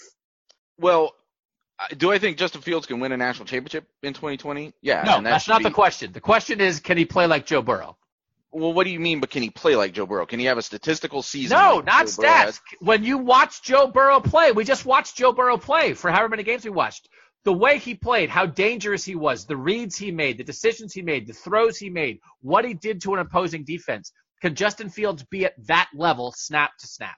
Yes, I think he can, but as we've talked about for the first hour and whatever of this podcast, some of it comes down to the approach of the offense, the approach of the play caller. Are they going to give him the opportunity to do some of the things that Joe Burrow did last season? Are they going to let him be attacked vertically the way Joe Burrow did last season? Are they going to utilize as many weapons as Joe Burrow did last season? There is some nuance here because there are some things that Joe Burrow did last year because LSU gave him that opportunity. Now it may also be that Justin Fields is coming into an offense for the first time, had only been there a few months, was still really growing into it over the course of a season. And he may just have more at his disposal in terms of knowledge, in terms of experience, in terms of feel, in terms of his familiarity with the guys, because Burrow was in his second full year with the program. But that is the question also, is not just talent, but also opportunity and how they approach running their offense. I think Ohio State can do things the exact same way they did in 2019. Obviously, with throwing the ball more, but using the weapons the exact same way, and still 2019 or 2018? 2019. You think Ohio State? No, 2018. I'm sorry. Yeah, 2018. I think they can do the exact same thing they did in 2018, and Justin Fields will be just as good as Joe Burrow was in 2019 and 2020. Okay. The comparison, to be clear, the comparison you are making is to the Dwayne Haskins passing offense of 2018. Yes. Okay. I think Justin Fields can be more dangerous than that because that was a lot of over the middle, shorter stuff with Paris and KJ. 160 catches that year. I think Justin Fields has the receivers and the ability to attack down the field more. Joe Burrow was really good under pressure. I thought as I said before, he was really dangerous when he got rushed and got out and looked downfield and made plays. He had a play where I wrote it down, but then I forgot which game it was. He escaped pressure and did not set his feet and threw the ball 40 yards down the field into double coverage, and Jamar Chase jumped up and caught a touchdown. I think it was Alabama. It might have been the first touchdown against Alabama. He didn't even try to set his feet. He was just like, the heck with it. He had a similar one against Texas in that 3rd and 17 game sealer to Justin Jefferson, where he basically just kind of flung it over to him, jumping over the line of scrimmage, and Jefferson takes it for a touchdown. Joe Burrow played with zero given last year. He just let it rip. And Justin Fields certainly at times let it rip. That scramble where he threw to Garrett Wilson in the Michigan game, right after he got hurt? No, right? Wait, is that the one? Right? Yes, his first play back on the field. Like there are times when you can see Justin Fields do it. The thing I really want the most is I want Justin Fields to let it rip. They both took 35 sacks. Joe Burrow is not afraid to take a sack. I talked about it a lot last year. Ryan Day loves it when Justin Fields just throws it away. I don't think that's where it's going to be in 2020. That's not where it's at. You've got to let Justin Fields make mistakes. Joe Burrow, I think one of the sequences I'm talking about, he had a play where he nearly got picked. He made a terrible read. I think it was against Oklahoma. He made a terrible read, nearly got picked, and on the next play threw a touchdown pass. And it was like he didn't care. So I really want Justin Fields to not care in 2020. And I do think it will be a challenge a little bit for him to be as constantly dangerous under pressure as Burrow was, because I do think he will have time to pass a lot of the time, because we've talked about we think the offensive line is better. He's got to throw some 50-50 balls and give his receivers a chance to make plays. He's got to take some risks down the field. And here I think is the separator. Joe Burrow last year ran it 115 times for 368 yards. And sacks factor in or whatever, but 115 for 368. Justin Fields ran it 137 times for 484 yards. So 116 more yards, 22 more carries, but not a huge difference, right? And we know Justin Fields didn't play in second halves, but Joe Burrow got taken out too. And it's why I wanted to watch Penn State. I'm not as interested even in Justin Fields in the zone read. I'm still interested in that. But there are a couple plays against Penn State where Justin Fields just killed him with his legs, scrambling. And that's where he can be the most different compared to Joe Burrow. That Joe Burrow had some really important runs in some games. He did it to Alabama a few times. He's a better runner than people think. He's physical. He's pretty fast. He gets north and south really quickly, but he's not Justin Fields.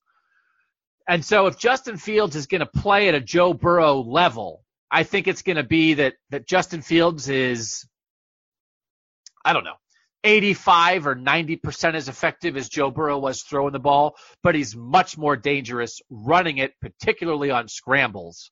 When you watch Joe Burrow, Nathan, and you think about Justin Fields as a runner, how much of a difference, how much should Ohio State lean on that? And how much better and more dangerous can Fields be in that part of the game? Well, kind of, I think you're saying, I feel Justin Fields is most dangerous as a runner outside of structure. Like outside, he's flush from the pocket, something goes wrong, it's the second option, he sees an opportunity, and then he takes it. Because then you've got a defense that's on its heels, they're turned backwards, they're having to react to now this dynamic player heading upfield, and they're out of position. That's where I think he can really do a lot of damage. I think he can obviously do that more than Joe Burrow can. I did catch my eye a little bit, some of the things that Joe Burrow was able to do as a runner, but not in that kind of ceiling of dynamic player. I think it was more just, being effectively being able to pick his spots. I think Justin Fields can be a much more dangerous weapon. I just also feel, though, that Fields is such a dangerous passer and has so much passing talent that I think it's you have to be careful not to take that option off of the field very often.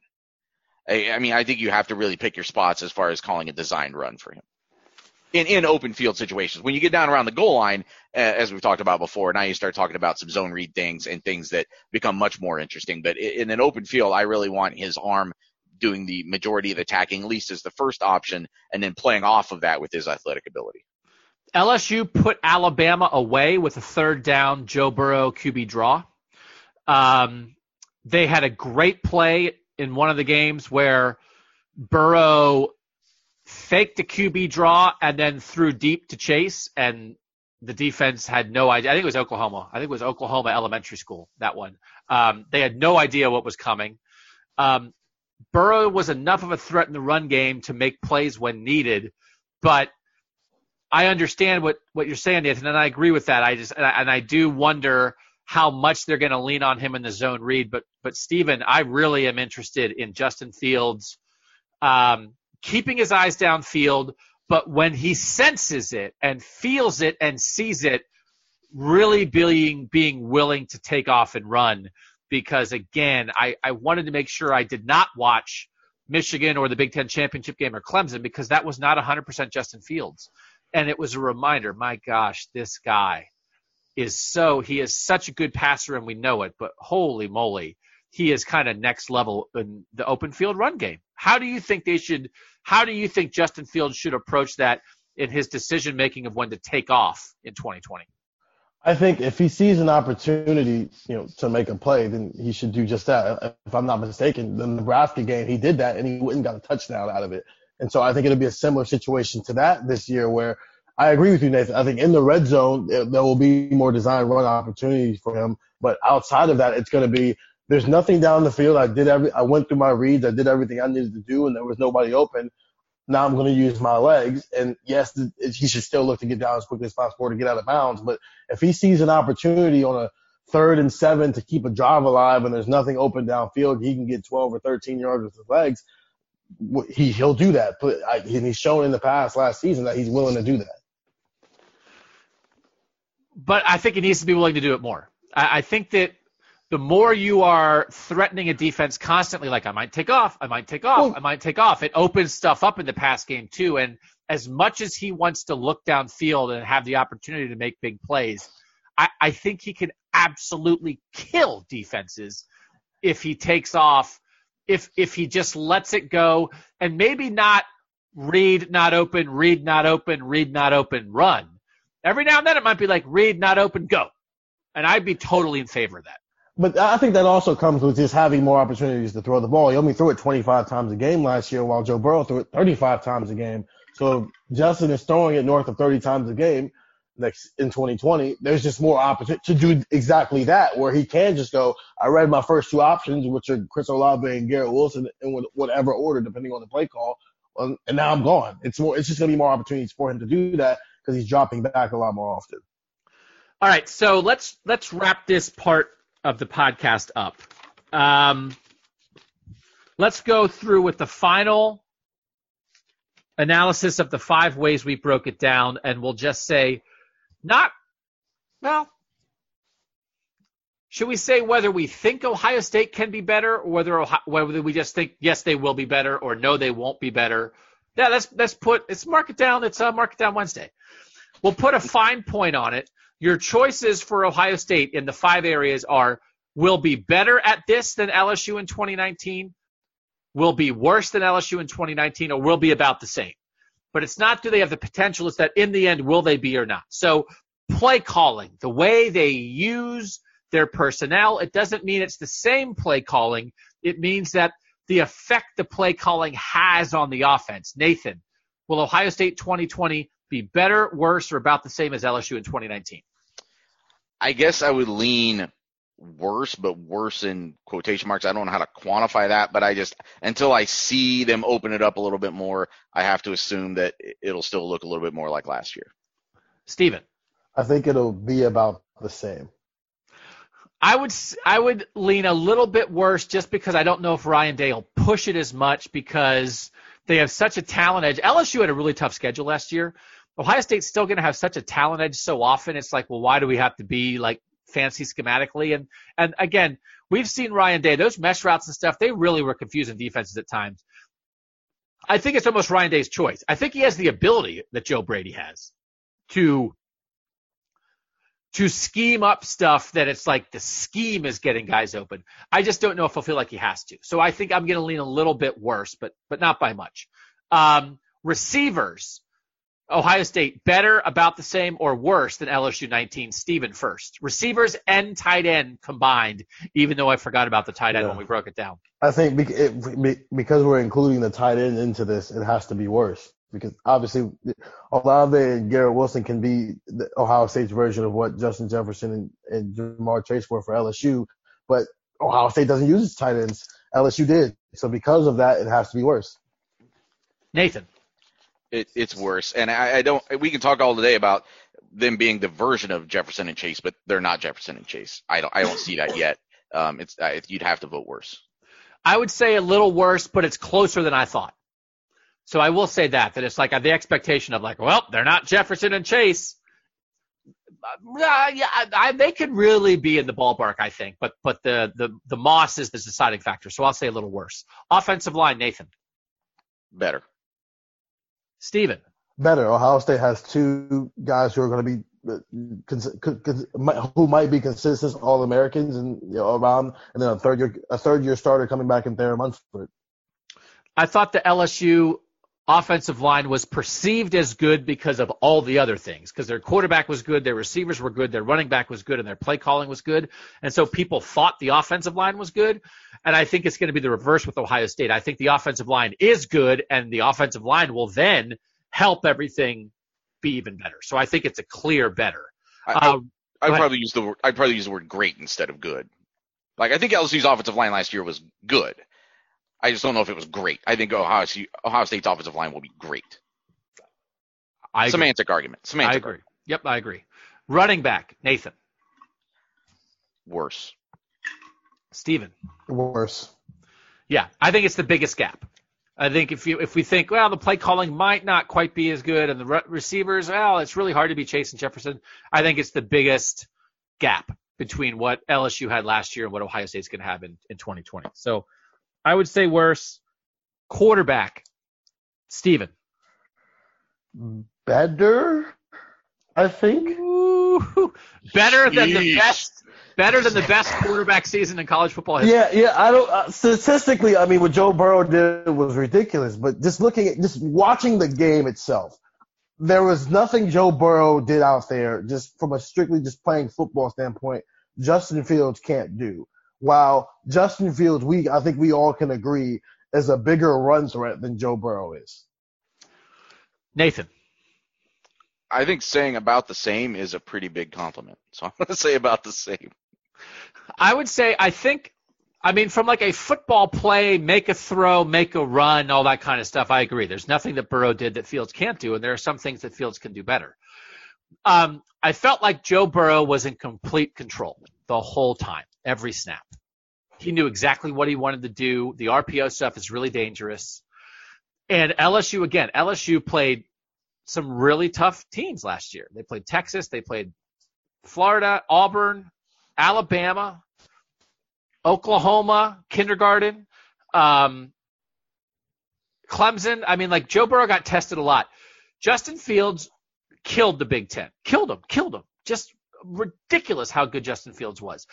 Against Clemson, he was really good. I didn't feel like he was in complete control every snap as much with that step up while he was hurt. So it's a high bar, I think, for a quarterback to have the kind of mastery that Burrow showed last year. I think Fields has it in him. I don't think we've seen it yet, but Steven, you said a bunch of times, and it's 100% correct. Burrow didn't have it in his first year either.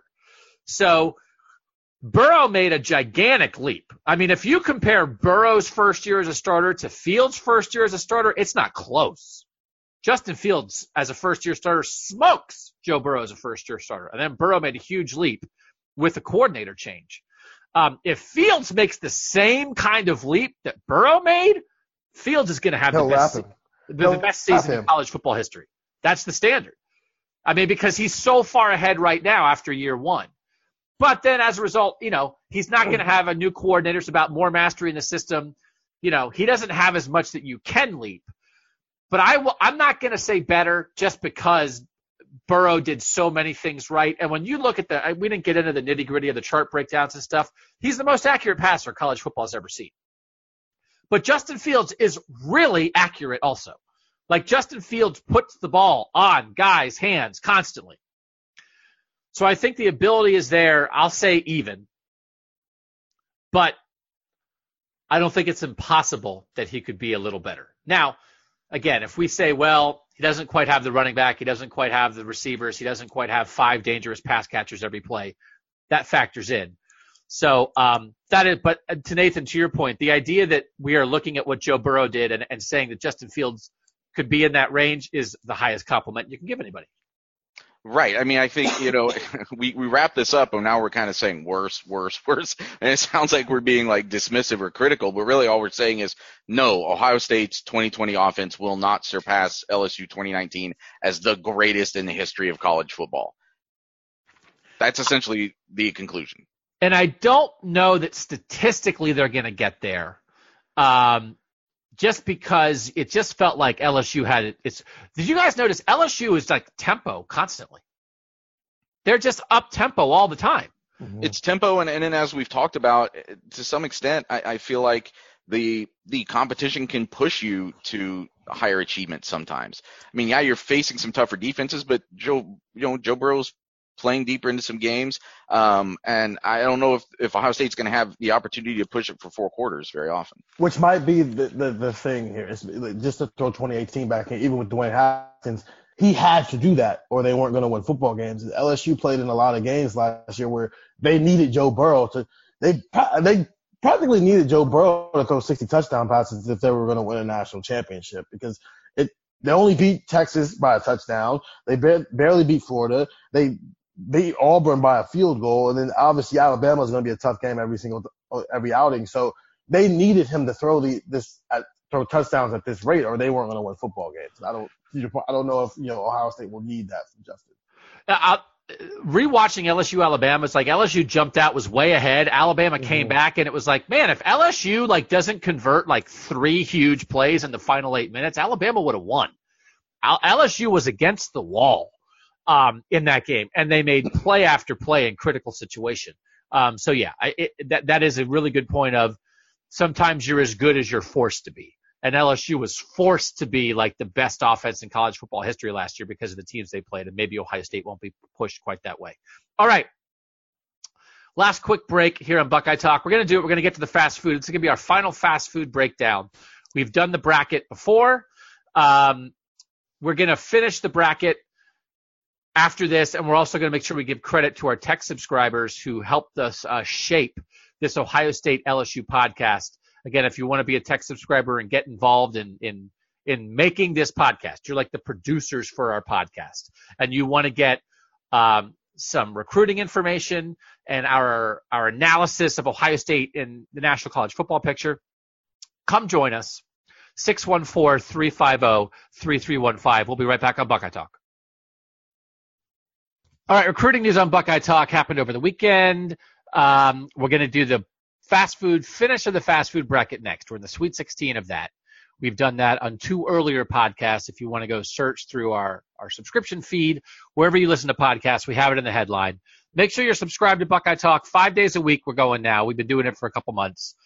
Monday, Tuesday, Thursday, Friday, 45 minutes or so, the big 2 hours plus every Wednesday. Make sure you're reading cleveland.com/OSU and try the text where we have upped our recruiting coverage. We got Cam Fields is a guy who's helping us with calling kids and doing some recruiting stuff. Tim Bielik helping us keep an eye on recruiting. And, of course, Stephen Means leading the recruiting charge. Stephen, who'd the Buckeyes add? Yeah, Denzel Burke, an athlete out of Arizona, Saguaro High School, which is actually where Clemson held their first practice back when we were covering the Fiesta Bowl. So Nathan and I have been out there. He's going to be in the defensive back room, another guy to add to that room. His commitment actually pushed Ohio State over the 300-point threshold, first time since 2018. Ohio State has reached that mark. Obviously, the number 1 recruiting class in the country with 19 guys committed now, 95.34 average star rating. But yeah, another top 200 guy for Ohio State. This is a top 200 guy who's at the bottom of Ohio State's recruiting class just because of how well they've been doing. But another guy there adding to that defensive back room who'll play in the secondary. Who'd they beat for him? Who else is he thinking about? Arizona State, Auburn, Colorado. We know the West Coast recruiting has been going, well, nobody in the West Coast is recruiting very, very well right now. So teams like Ohio State are going in and plucking guys. Mm-hmm. Is this it, Nathan? Is this it for the defensive back room? I know people have kind of been wondering about Tony Grimes, super highly rated cornerback, but Ohio State keeps adding to this secondary group, and at some point they're going to be out of spots, right? Yeah, I mean, it's not just even how many spots they're going to have in the cornerback. They can lots of cornerbacks. It's just you're starting to get up towards the last few spots in the class period, right? And they still don't have a commitment. Well, they have one commitment from a tight end. I think they want another one. There's some other positions where I think they need a commitment. It's getting tough to fit another cornerback in there. Would they maybe do it if someone as talented as Grimes were adamant that Ohio State is where he wanted to come? Maybe they could make that happen, but maybe this was also a signal that isn't going to happen, and that's why you go get someone like Burke, who's obviously very talented in his own right. I mean, again, this comes back to where we were talking about before about how they're getting a top 200 kind of talent, and then you look at compared to what else they brought in this class, you're just kind of like, oh yeah, another guy. Whereas with a lot of programs, this would be a headline deal to get a player this good. Stephen, was this any surprise, or had he been on? Was Burke a guy that had been on the radar? He'd been on the radar. 8 crystal ball predictions, and every single one was for Ohio State. I don't think anybody was surprised that he picked Ohio State. And to Nathan's point, I think Denzel Burke is kind of it for the defensive back room. As Tony Grimes seems to be trending elsewhere. North Carolina and Georgia or his crystal balls have him going. But to that point, I think if he decides Ohio State, then he would be the only viable option of even thinking about adding another defensive back to the room. But no, there's no surprise that Denzel Burke's like a. All right, recruiting is important. Fast food is also important. So we've been doing this again. If you want to get in on the increased recruiting coverage, it's on the text. It's another reason to try the text. No fast food coverage on the text. And some people like this stuff. Some people don't like it. It's always been this way on Buckeye Talk. Some people really love when we dive into weird stuff. Some people say just give me the football. So we're just putting it here at the end. This is a bracket, again, that we've referenced this many times, that Barstool did in March, and they made a bracket of fast casual and fast food restaurants. We have been going through that bracket, and we are in the Sweet 16. The three of us vote. That means one of the restaurants gets at least 2 votes, and they advance. Like a good bracket. It's like a good, healthy bracket. I'll just tell you the seeds as we do the Sweet 16. It's a 1 versus 5, a 2 versus 3, a 1 versus 4, a 3 versus a Cinderella 15, a 4 versus a 9, a 2 versus a 3, a 1 versus a 4, and a 6 versus a 10. I feel like that is like a perfect, like actual NCAA Sweet 16. There's 2 double-figure seeds in there. There's 3 1 seeds still around. A bunch of 2s and 3s, but it's not all chalk. I like how the bracket has worked out so far. So let's finish this baby off. 1 seed McDonald's versus 5 seed Panda Express. Nathan Baird. Man. McDonald's. Steven. Surprise, surprise. McDonald's is going to win this one, but I'm going to pick Panda Express because I don't like McDonald's. I'm going to say it's like I feel like Panda Express is this far just because of they're kind of the choice in the Asian food area for fast casual, but I don't think they're great. I think they're fine. I appreciate having that option. There's one a mile from my house. I go there too often. The food's not ready. I don't like waiting in the line. It's like if I wanted real Chinese food, I'd go to a Chinese restaurant. So I want fast food. I want fast. So McDonald's is just still the OG on this. And so I don't know how far McDonald's is going, but they're at least advancing one more round. They are taking down Panda Express. 2 versus 3, 2 Chipotle, 3 Arby's. Steven. Chipotle, only because it's a lot more food for a lot less money. They do fill you up on the rice, baby. Nathan. Arby's. Wow. I get to be the deciding vote on the first 2. So to me, the difference, like Chipotle and Panda both kind of are like the primary option in their little silo of the fast casual experience, or fast food experience. Chipotle does Mexican better than Panda does Asian food. So I'm going to vote for Chipotle. I appreciate you being, a little different than burgers and fries, but Chipotle just pulls it off much better, I think. I think it's a higher quality product. So I am going to vote Chipotle. So that Elite 8 regional final is going to be the 1 seed McDonald's versus the 2 seed Chipotle. Next region, Chick-fil-A, the 1, Culver's, the 4. Steven. Chick-fil-A has to continue to make it for me. The fries are great. The chicken is good. I've only had Culver's once, and it was great, but it was scarred by the experience that came with it. You already mentioned that. You already mentioned my poor driving. The lane change without looking. But no, in all seriousness, I just think Chick-fil-A was better. Oh, it's Culver's. It's Culver's. Wham. Nathan, I think we've come to understand your take on Chick-fil-A through this bracket process. So what's your vote here?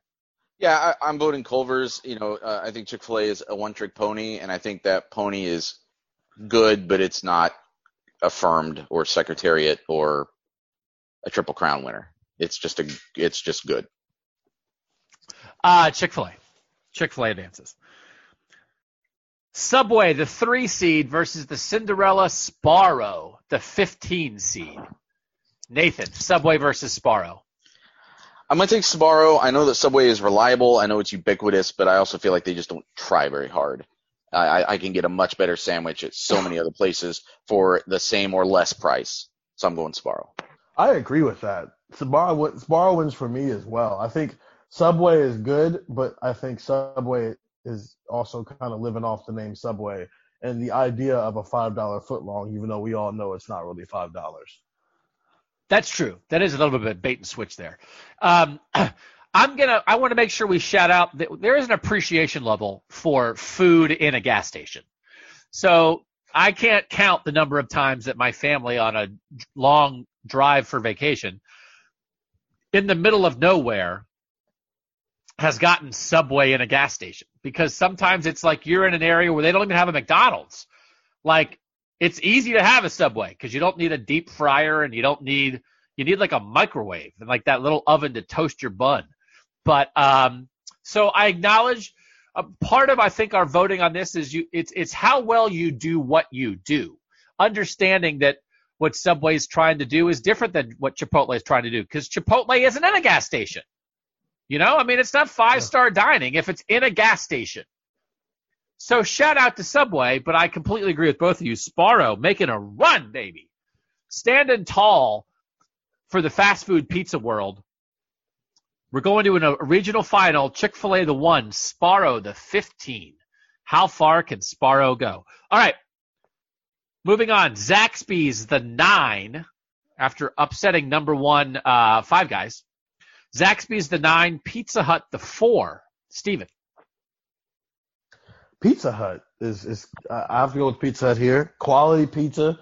The cinnamon sticks are great. They've added the Cinnabons to their menu, which are great as well. I still miss the sit-in restaurants, but yeah, Pizza Hut. Nathan. Yeah, as I've said before, I would take the smell of a Pizza Hut just nostalgically over the taste of most restaurants on this bracket. I'm taking Pizza Hut. Wow. I thought I was going to have a choice there because I'm going to go Zaxby's, actually. Again, I think what Zaxby's does, it does well. It does the chicken tenders well. They have a greater variety than Cane's does. Cane's is just, you get your tenders and your fries, and that's it. Zaxby's, you can get sauces on the tenders. You can get it in a salad.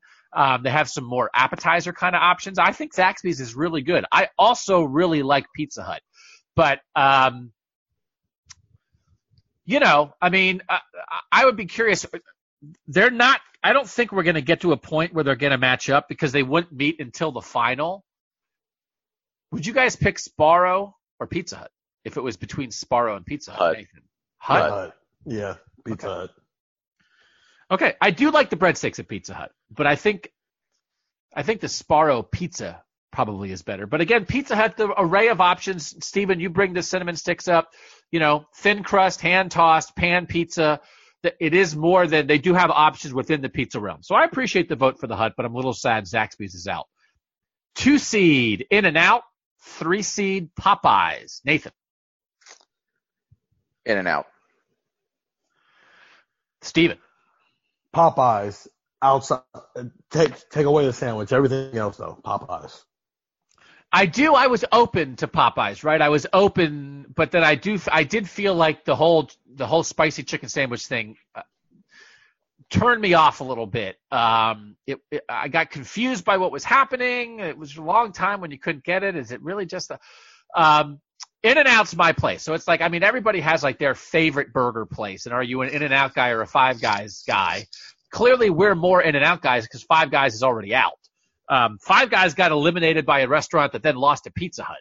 So so Five Guys just was not doing it. Steven, you are a Five Guys person though, right? You just got outvoted by 2 guys who prefer In-N-Out to Five Guys.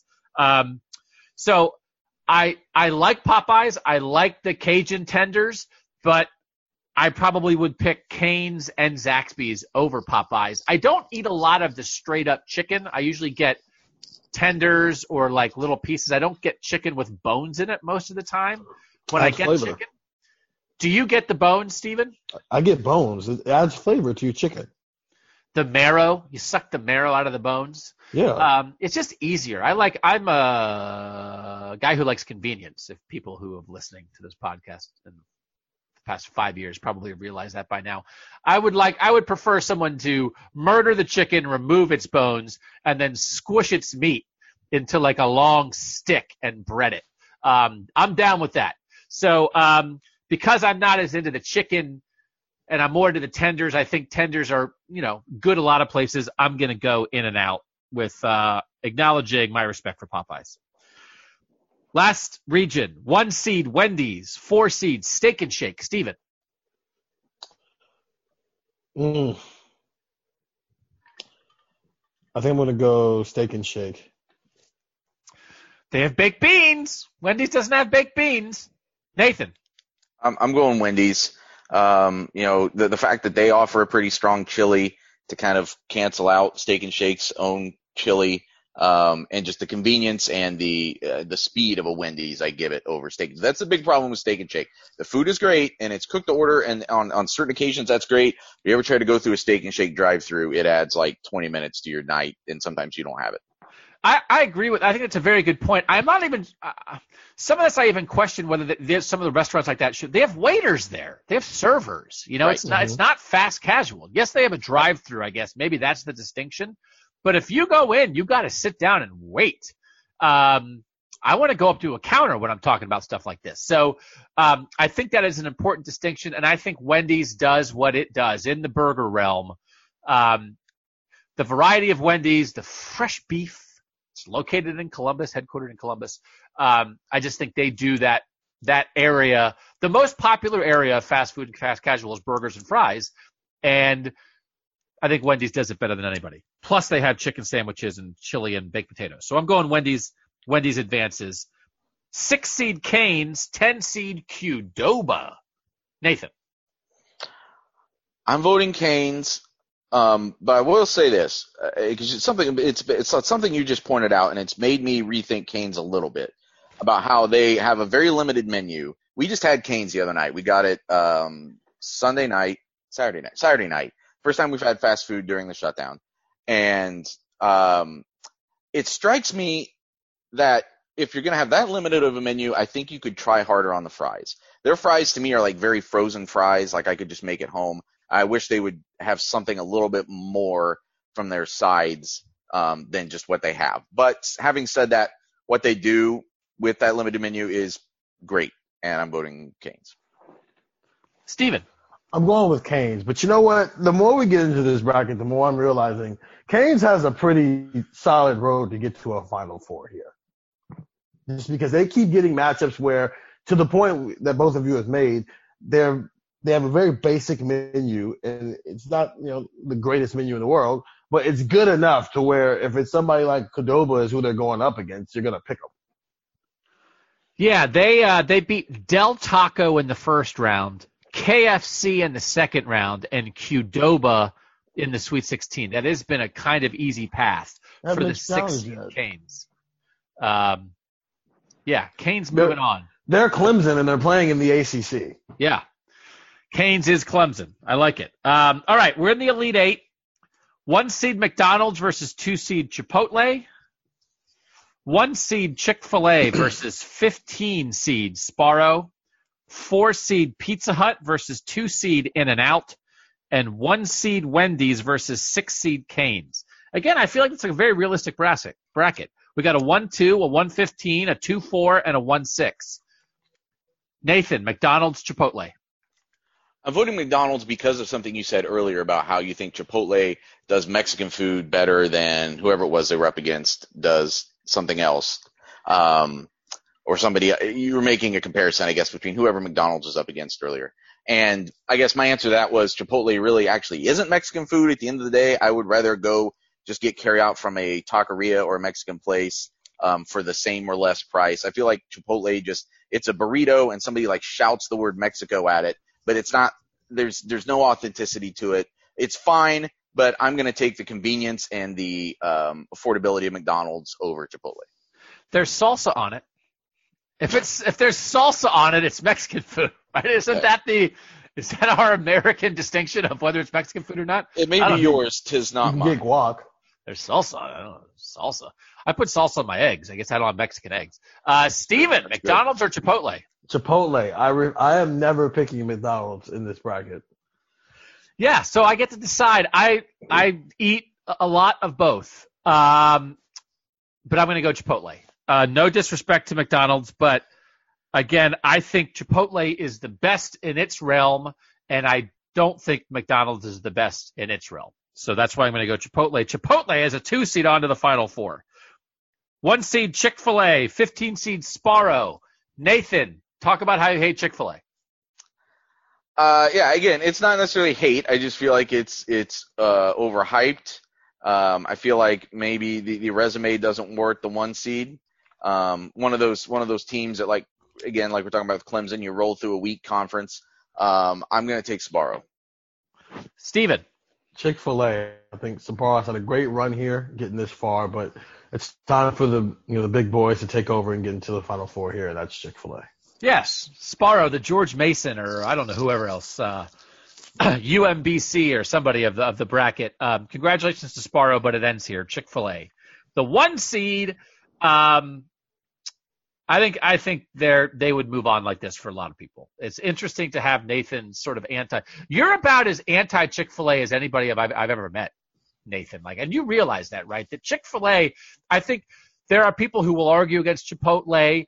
Chipotle is very popular. You'll find people who argue against it. You'll find people who argue against Wendy's or McDonald's or whatever. I don't know that I've run into very many people who don't think Chick-fil-A is at least pretty good. Well, now again though, let's look back at the bracket, because I think I legitimately like every restaurant Chick-fil-A's been up against better than Chick-fil-A.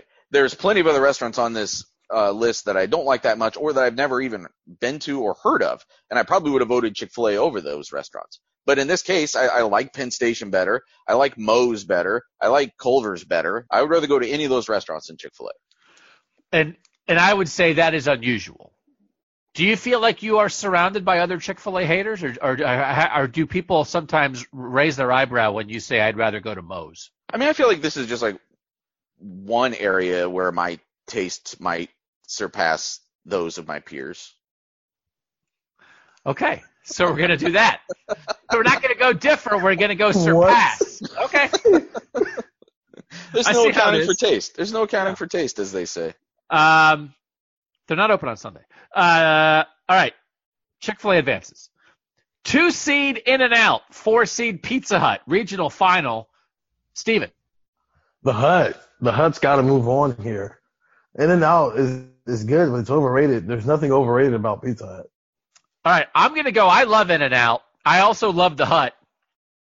But I'm going to go In-N-Out because they're my top of the, elite fast food burger list. In-N-Out is my place.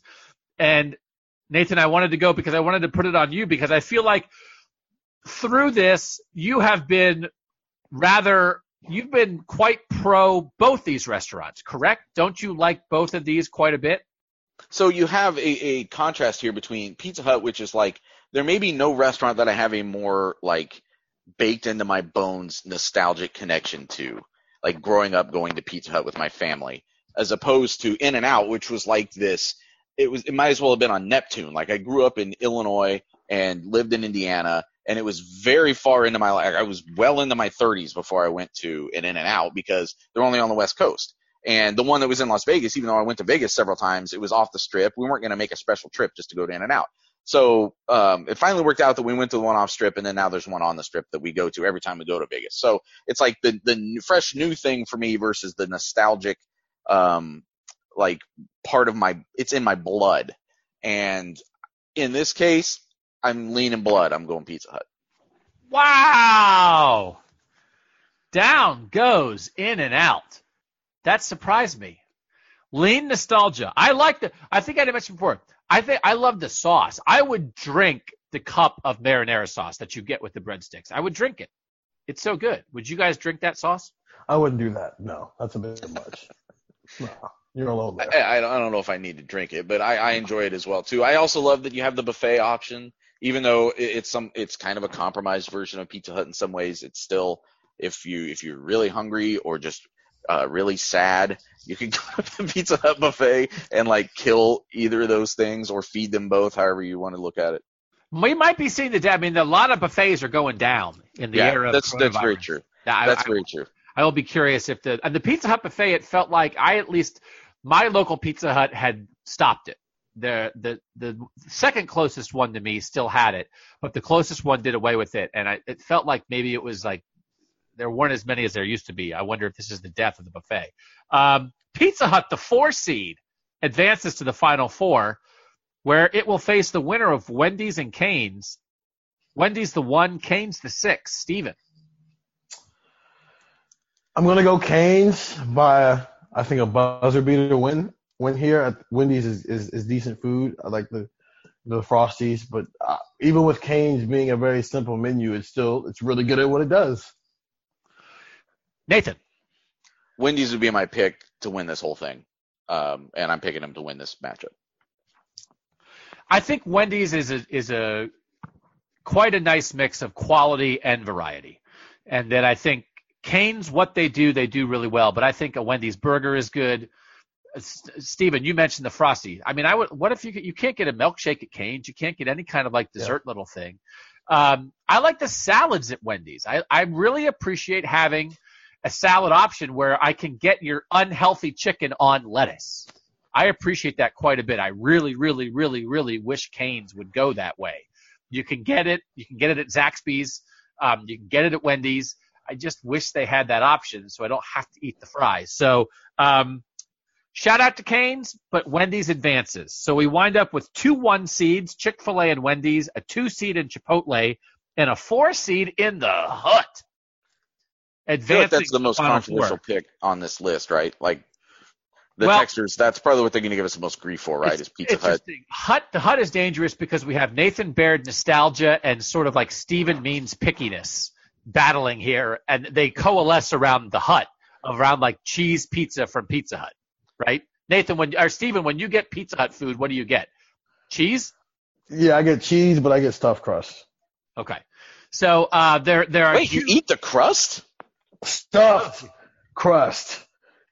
Stuffed crust. Don't leave out that very important word when we're having this discussion. So it's interesting that you guys both are passionate for the Hut for different reasons, which is a shout out to Pizza Hut to be able to. I just find it's interesting that you won't eat like a golden, crispy, like perfectly baked gourmet crust, but you will eat the same crust if we run like some stringy, sinewy cheese of some low-grade cheese through it and give it to you in that form. That's like saying it's crazy that someone won't just eat a slice of bread, but if you make a grilled cheese, they'll eat it. 100% different. It's the same. It's actually the same thing. You added cheese to bread. I think it's the same thing. There are, I think, Nathan, your Chick-fil-A takes have become as controversial as Steven Means crust takes. But you both realize you are swimming upstream, I think, against society on which I think in general society really likes Chick-fil-A and really likes crust. So you guys are outliers there, which is fine. We appreciate outliers on Buckeye Talk. All right, let's do the Final Four. 1 seed Chick-fil-A, 2 seed Chipotle. Nathan, let's get you out of the way. This is a harder choice for me. Because you don't like either that much. Right. I still like Penn Station, Moe's, and Culver's, and Sbarro, I think, better than either of these places. But I always lean towards where I can maybe get a more balanced real meal, so I'm going Chipotle. Steven. I think I might go Chick-fil-A here, just because if I go to Chipotle, I'm going to get a chicken burrito, and I think Chick-fil-A would do chicken better than Chipotle would. So I got to go with Chick-fil-A. I actually should have gone because I knew what I was going to say, and I thought, Steven, you were actually the deciding vote here because I'm going Chick-fil-A. Nugs, man. Nugs. There's nothing as good as a nug. There's not a lot of things that I would want to eat 100 of, and I tried to eat 100 nugs. And a nug is different than anything else because you get a better breading to meat ratio. I like more breading with my meat. That's a T-shirt slogan. I like more breading with my meat. Buckeye Talk. I like Chipotle. I eat a lot of Chipotle, but there's a Chick-fil-A that's like not in the first batch of fast food restaurants near us, but like in the third batch of fast food restaurants near us. So it's not right around the corner, but it's close enough that we can get it whenever we want it. But the thing about Chick-fil-A that I appreciate is it still feels special to me, even if I get it a lot. And I think that is a rare ability to have, that you can get the chicken on salads. The spicy chicken is really good as an option. They have some grilled chicken options that my family likes. The fries are good. They have good ice. Ice can be a tiebreaker. Cane's has good ice too. And I do get Chipotle sometimes and I think the Chipotle experience can sometimes differ quite a bit from meal to meal. Every now and then I feel like I kind of got a bad batch of Chipotle that like I'm biting in. I get chicken as my meat almost every time. And every now and then it's like, that chicken wasn't quite as good. Do you guys ever feel that sometimes there's not quite the consistency, which maybe means it's a more real experience? McDonald's is the exact same every time, for good and for bad. But have you ever had sort of like or ever had Chipotle meals that were kind of a little off? Yeah, there's nothing worse than getting the end of a container of your chicken or rice or whatever at Chipotle before they've refilled, and you've got kind of that bottom amount that's just been sitting around for maybe 45 minutes to an hour. I used to have that problem a little bit with the steak there, but I order barbacoa there now pretty much exclusively. I think that's the protein to go for. I used to get the half chicken, half chorizo when they have chorizo, but I don't think they have chorizo at the moment. So, all right. Other Final Four matchup: the 1 seed Wendy's versus the 4 seed The Hut. Steven. I've got to keep going with The Hut, man. It's the only crust I will eat because they have stuffed crust. Wendy's is good, but nothing is better than pizza. I do love pizza. I'm going to go, because I want to put it on Nathan, I'm going Wendy's. Just appreciate it across the board. So, Nathan, during this, you have expressed your appreciation for Wendy's, but you also have the smell, which is the smell of your childhood with The Hut. So where are you going? This actually isn't that hard of a choice for me as much as I've talked up Pizza Hut. I think the answer is Wendy's. I just feel like you've got the value menu, and then also sometimes I do feel like you're paying a little bit more, but when you do, you're getting a better quality than you are at the comparable places, the McDonald's, the Burger Kings, whatever. They're the thing. They're the fast food place. They have it figured out. All right. 2 1 seeds in our final. Wendy's and Chick-fil-A. Are you guys surprised that this is where we are? Is there anything that, as you know, I think we've sort of learned about each other's preferences here as we've gone through this. Is Wendy's, Chick-fil-A in any way a surprising final, or is it kind of chalky? It's clearly chalky with 2 1 seeds. I'm not surprised, but I am disappointed. That you have been battling against Chick-fil-A all this time, and they somehow still made the final. Yeah, it's the people who, Duke is a 1 seed, and they pick them to lose in the second round to some 9 seed or whatever because they just hate Mike Krzyzewski without ever actually considering maybe that the team is actually that great and they should be in the finals. I like that. Duke, I think Chick-fil-A is Duke. Yeah. A lot of people like Duke, but some people really hate Duke. They're actually probably more like Kentucky. Well, Kentucky Fried Chicken's like Kentucky. Steven, maybe. What do you think of this matchup? I'm not surprised it's 2 1 seeds, but to Nathan's point, I am surprised that when every single matchup, Chick-fil-A has constantly already been in a 1-1 matchup and needing a tiebreaker, they've consistently continued to make it round after round after round. Yeah, that's true. You and I have been pretty loyal to Chick-fil-A through this, Steven, because I like Culver's. They beat Culver's. I like Sparrow. They beat Sparrow. I like Chipotle. They beat Chipotle. Chick-fil-A has had a pretty tough road. I think they've gone through some really good restaurants on the way here. So we have specialization versus the wide variety. Let's start with Nathan because we know where he's going. Wendy's versus Chick-fil-A for it all. Nathan Baird. To be fair, I did want to say something I do really appreciate about Chick-fil-A, and that's the pouch. Like if you're eating on the road, the chicken sandwich pouch is like a great delivery device, a way to hold that sandwich. It's better than the McDonald's wrappers or the wrappers you get other places, or certainly better than the stupid boxes that McDonald's gives you stuff in, because then now you've just got this greasy hamburger juicing all over your hand. But having said that, to me, it's not even close. Wendy's is far better. All right. That's one vote for Wendy's. Steven, Chick-fil-A or Wendy's? I have to still go with Chick-fil-A here. The chicken is great. The service is outstanding. Their milkshakes are pretty solid milkshakes. They got the natural lemonade, which is great as well. The fries are great. They're battle tested in this bracket. I have to go Chick-fil-A all the way. I will say, I think we have talked about the Chick-fil-A service. Everybody knows it. Steven, I know you talked about it early on with Chick-fil-A, just how efficient they are with stuff. I do really appreciate, and I hope this isn't like condescending, but every now and then, like, I really appreciate people who are just like excellent at their jobs. And there's a woman who worked the cash register at a Wendy's when I lived in Northwest Indiana in the Chicago suburbs, my first job out of college. And just the way that my wife and our schedules worked or whatever, and where the Wendy's was situated, it was just a place that we would wind up there at lunch a lot during a lunch rush.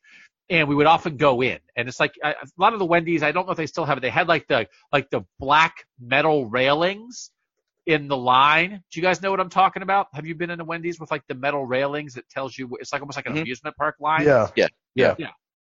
So I remember being like you winding your way through the black metal railings.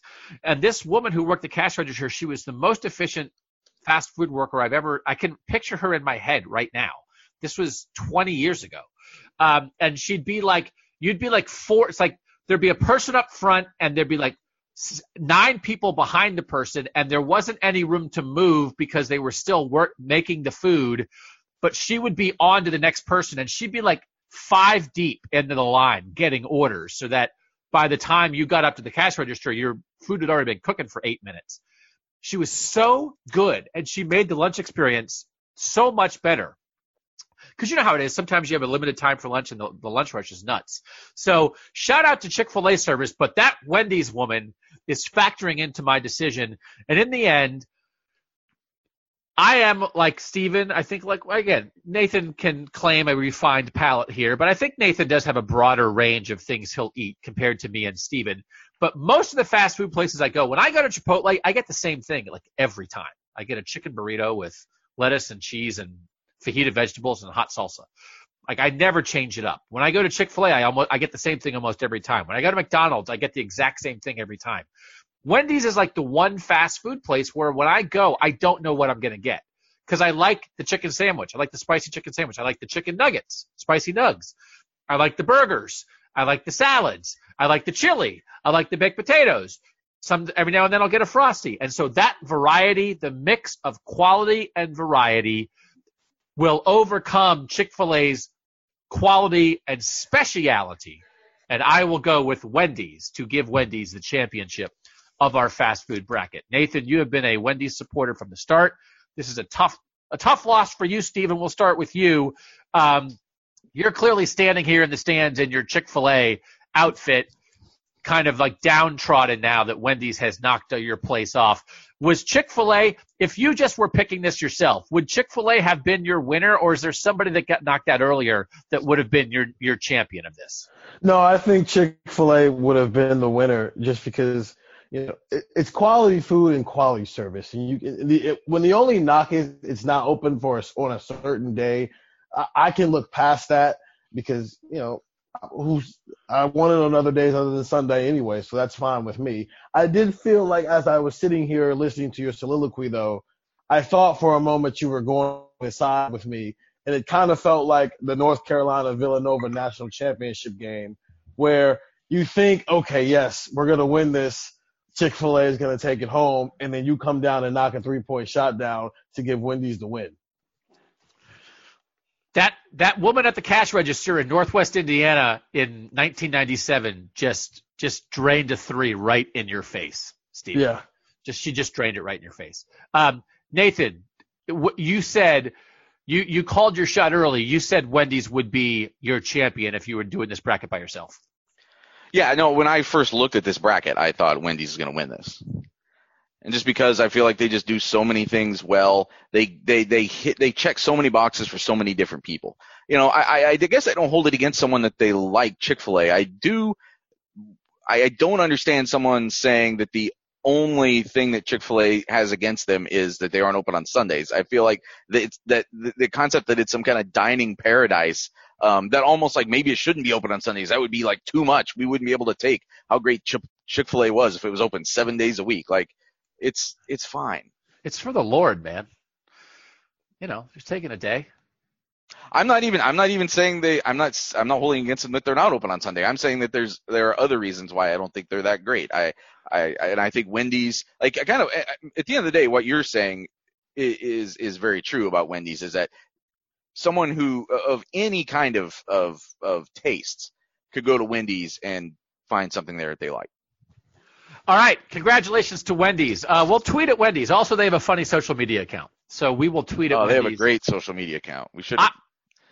Wendy's headquarters, again, is in Columbus, and every now and then when I get tired of sports writing, I look around at jobs, and I have looked at the Wendy's career website at times and thought about seeing if I could go into Wendy's social media as my next career step and just be like, I'll just tweet like I'm a hamburger. But they're so good at it, they wouldn't hire me anyway. So congratulations to Wendy's. Thanks to you guys for listening. We're going to get into some more. Oh, shoot. I didn't mention these before, and I'm going to grab them right now. I want to get into some more question-heavy podcasts in the next couple days. Are you guys cool with that? Because we didn't use as many questions today. Does that make sense to you? 100%. Yeah. All right, so I want to give a shout-out to the people who did ask us about LSU because you helped drive us towards this podcast. It was from the 239. How about a story on our offense being the LSU of last year? Fields always finds at least one option of an extremely skilled athlete in space that has the third or fourth worst defensive back getting exposed, and we can't be stopped. Joe Burrow style on Fields winning the Heisman next year. So that was a request for an Ohio State LSU comparison that we listened to from the 773. Optimistic, given a fully loaded offense eerily similar to LSU's last year. Great quarterback in second year. Offensive line capable of winning the Joe Moore Award. Wide receiver capable of winning the Biletnikoff. Chris Olave, as Jamar Chase did last year. Potential Thad Moss, tight end, and Ruckert. The pieces are there for the offense to excel with known quantity at running back. Clyde Edwards-Helaire was hurt in the playoff, and LSU still succeeded. Is it likely a Clyde Edwards-Helaire type back is there? No, but maybe. So that was another comparison that we appreciated. From the 570, I'm not projecting, this is Luke from Denver who pushed us this way. I'm not projecting Ohio State to be as prolific as LSU's historic offense this past year, by the way, although the LSU total offensive TDs, they had 92. Ohio State had 80. So he's not predicting that, but he sent multiple texts about it. He sent a long one. I'm really getting excited for the offense. I know there are concerns with the running game, but I would just like to submit that I think Ryan Day is smarter and better at coaching than Joe Brady. If the offense is dynamic enough and poses a threat on multiple levels, and the coordinator is elite at strategizing, then the rushing yards will come. So that was when we were having a discussion about the running back. So those were the three people we really – sometimes when you send these texts, I've had that in a folder for a month, and I've been saving it since March, and I saved it for this. So shout out to those three people who sent those texts. We certainly appreciate your patronage. We appreciate all you guys listening to Buckeye Talk. Lots of questions coming on the Thursday and Friday pod. Try to text 614-350-3315. Read cleveland.com/OSU. Drop reviews on Apple Podcasts. For now, for Nathan and Steven, I'm Doug, and that was Buckeye Talk.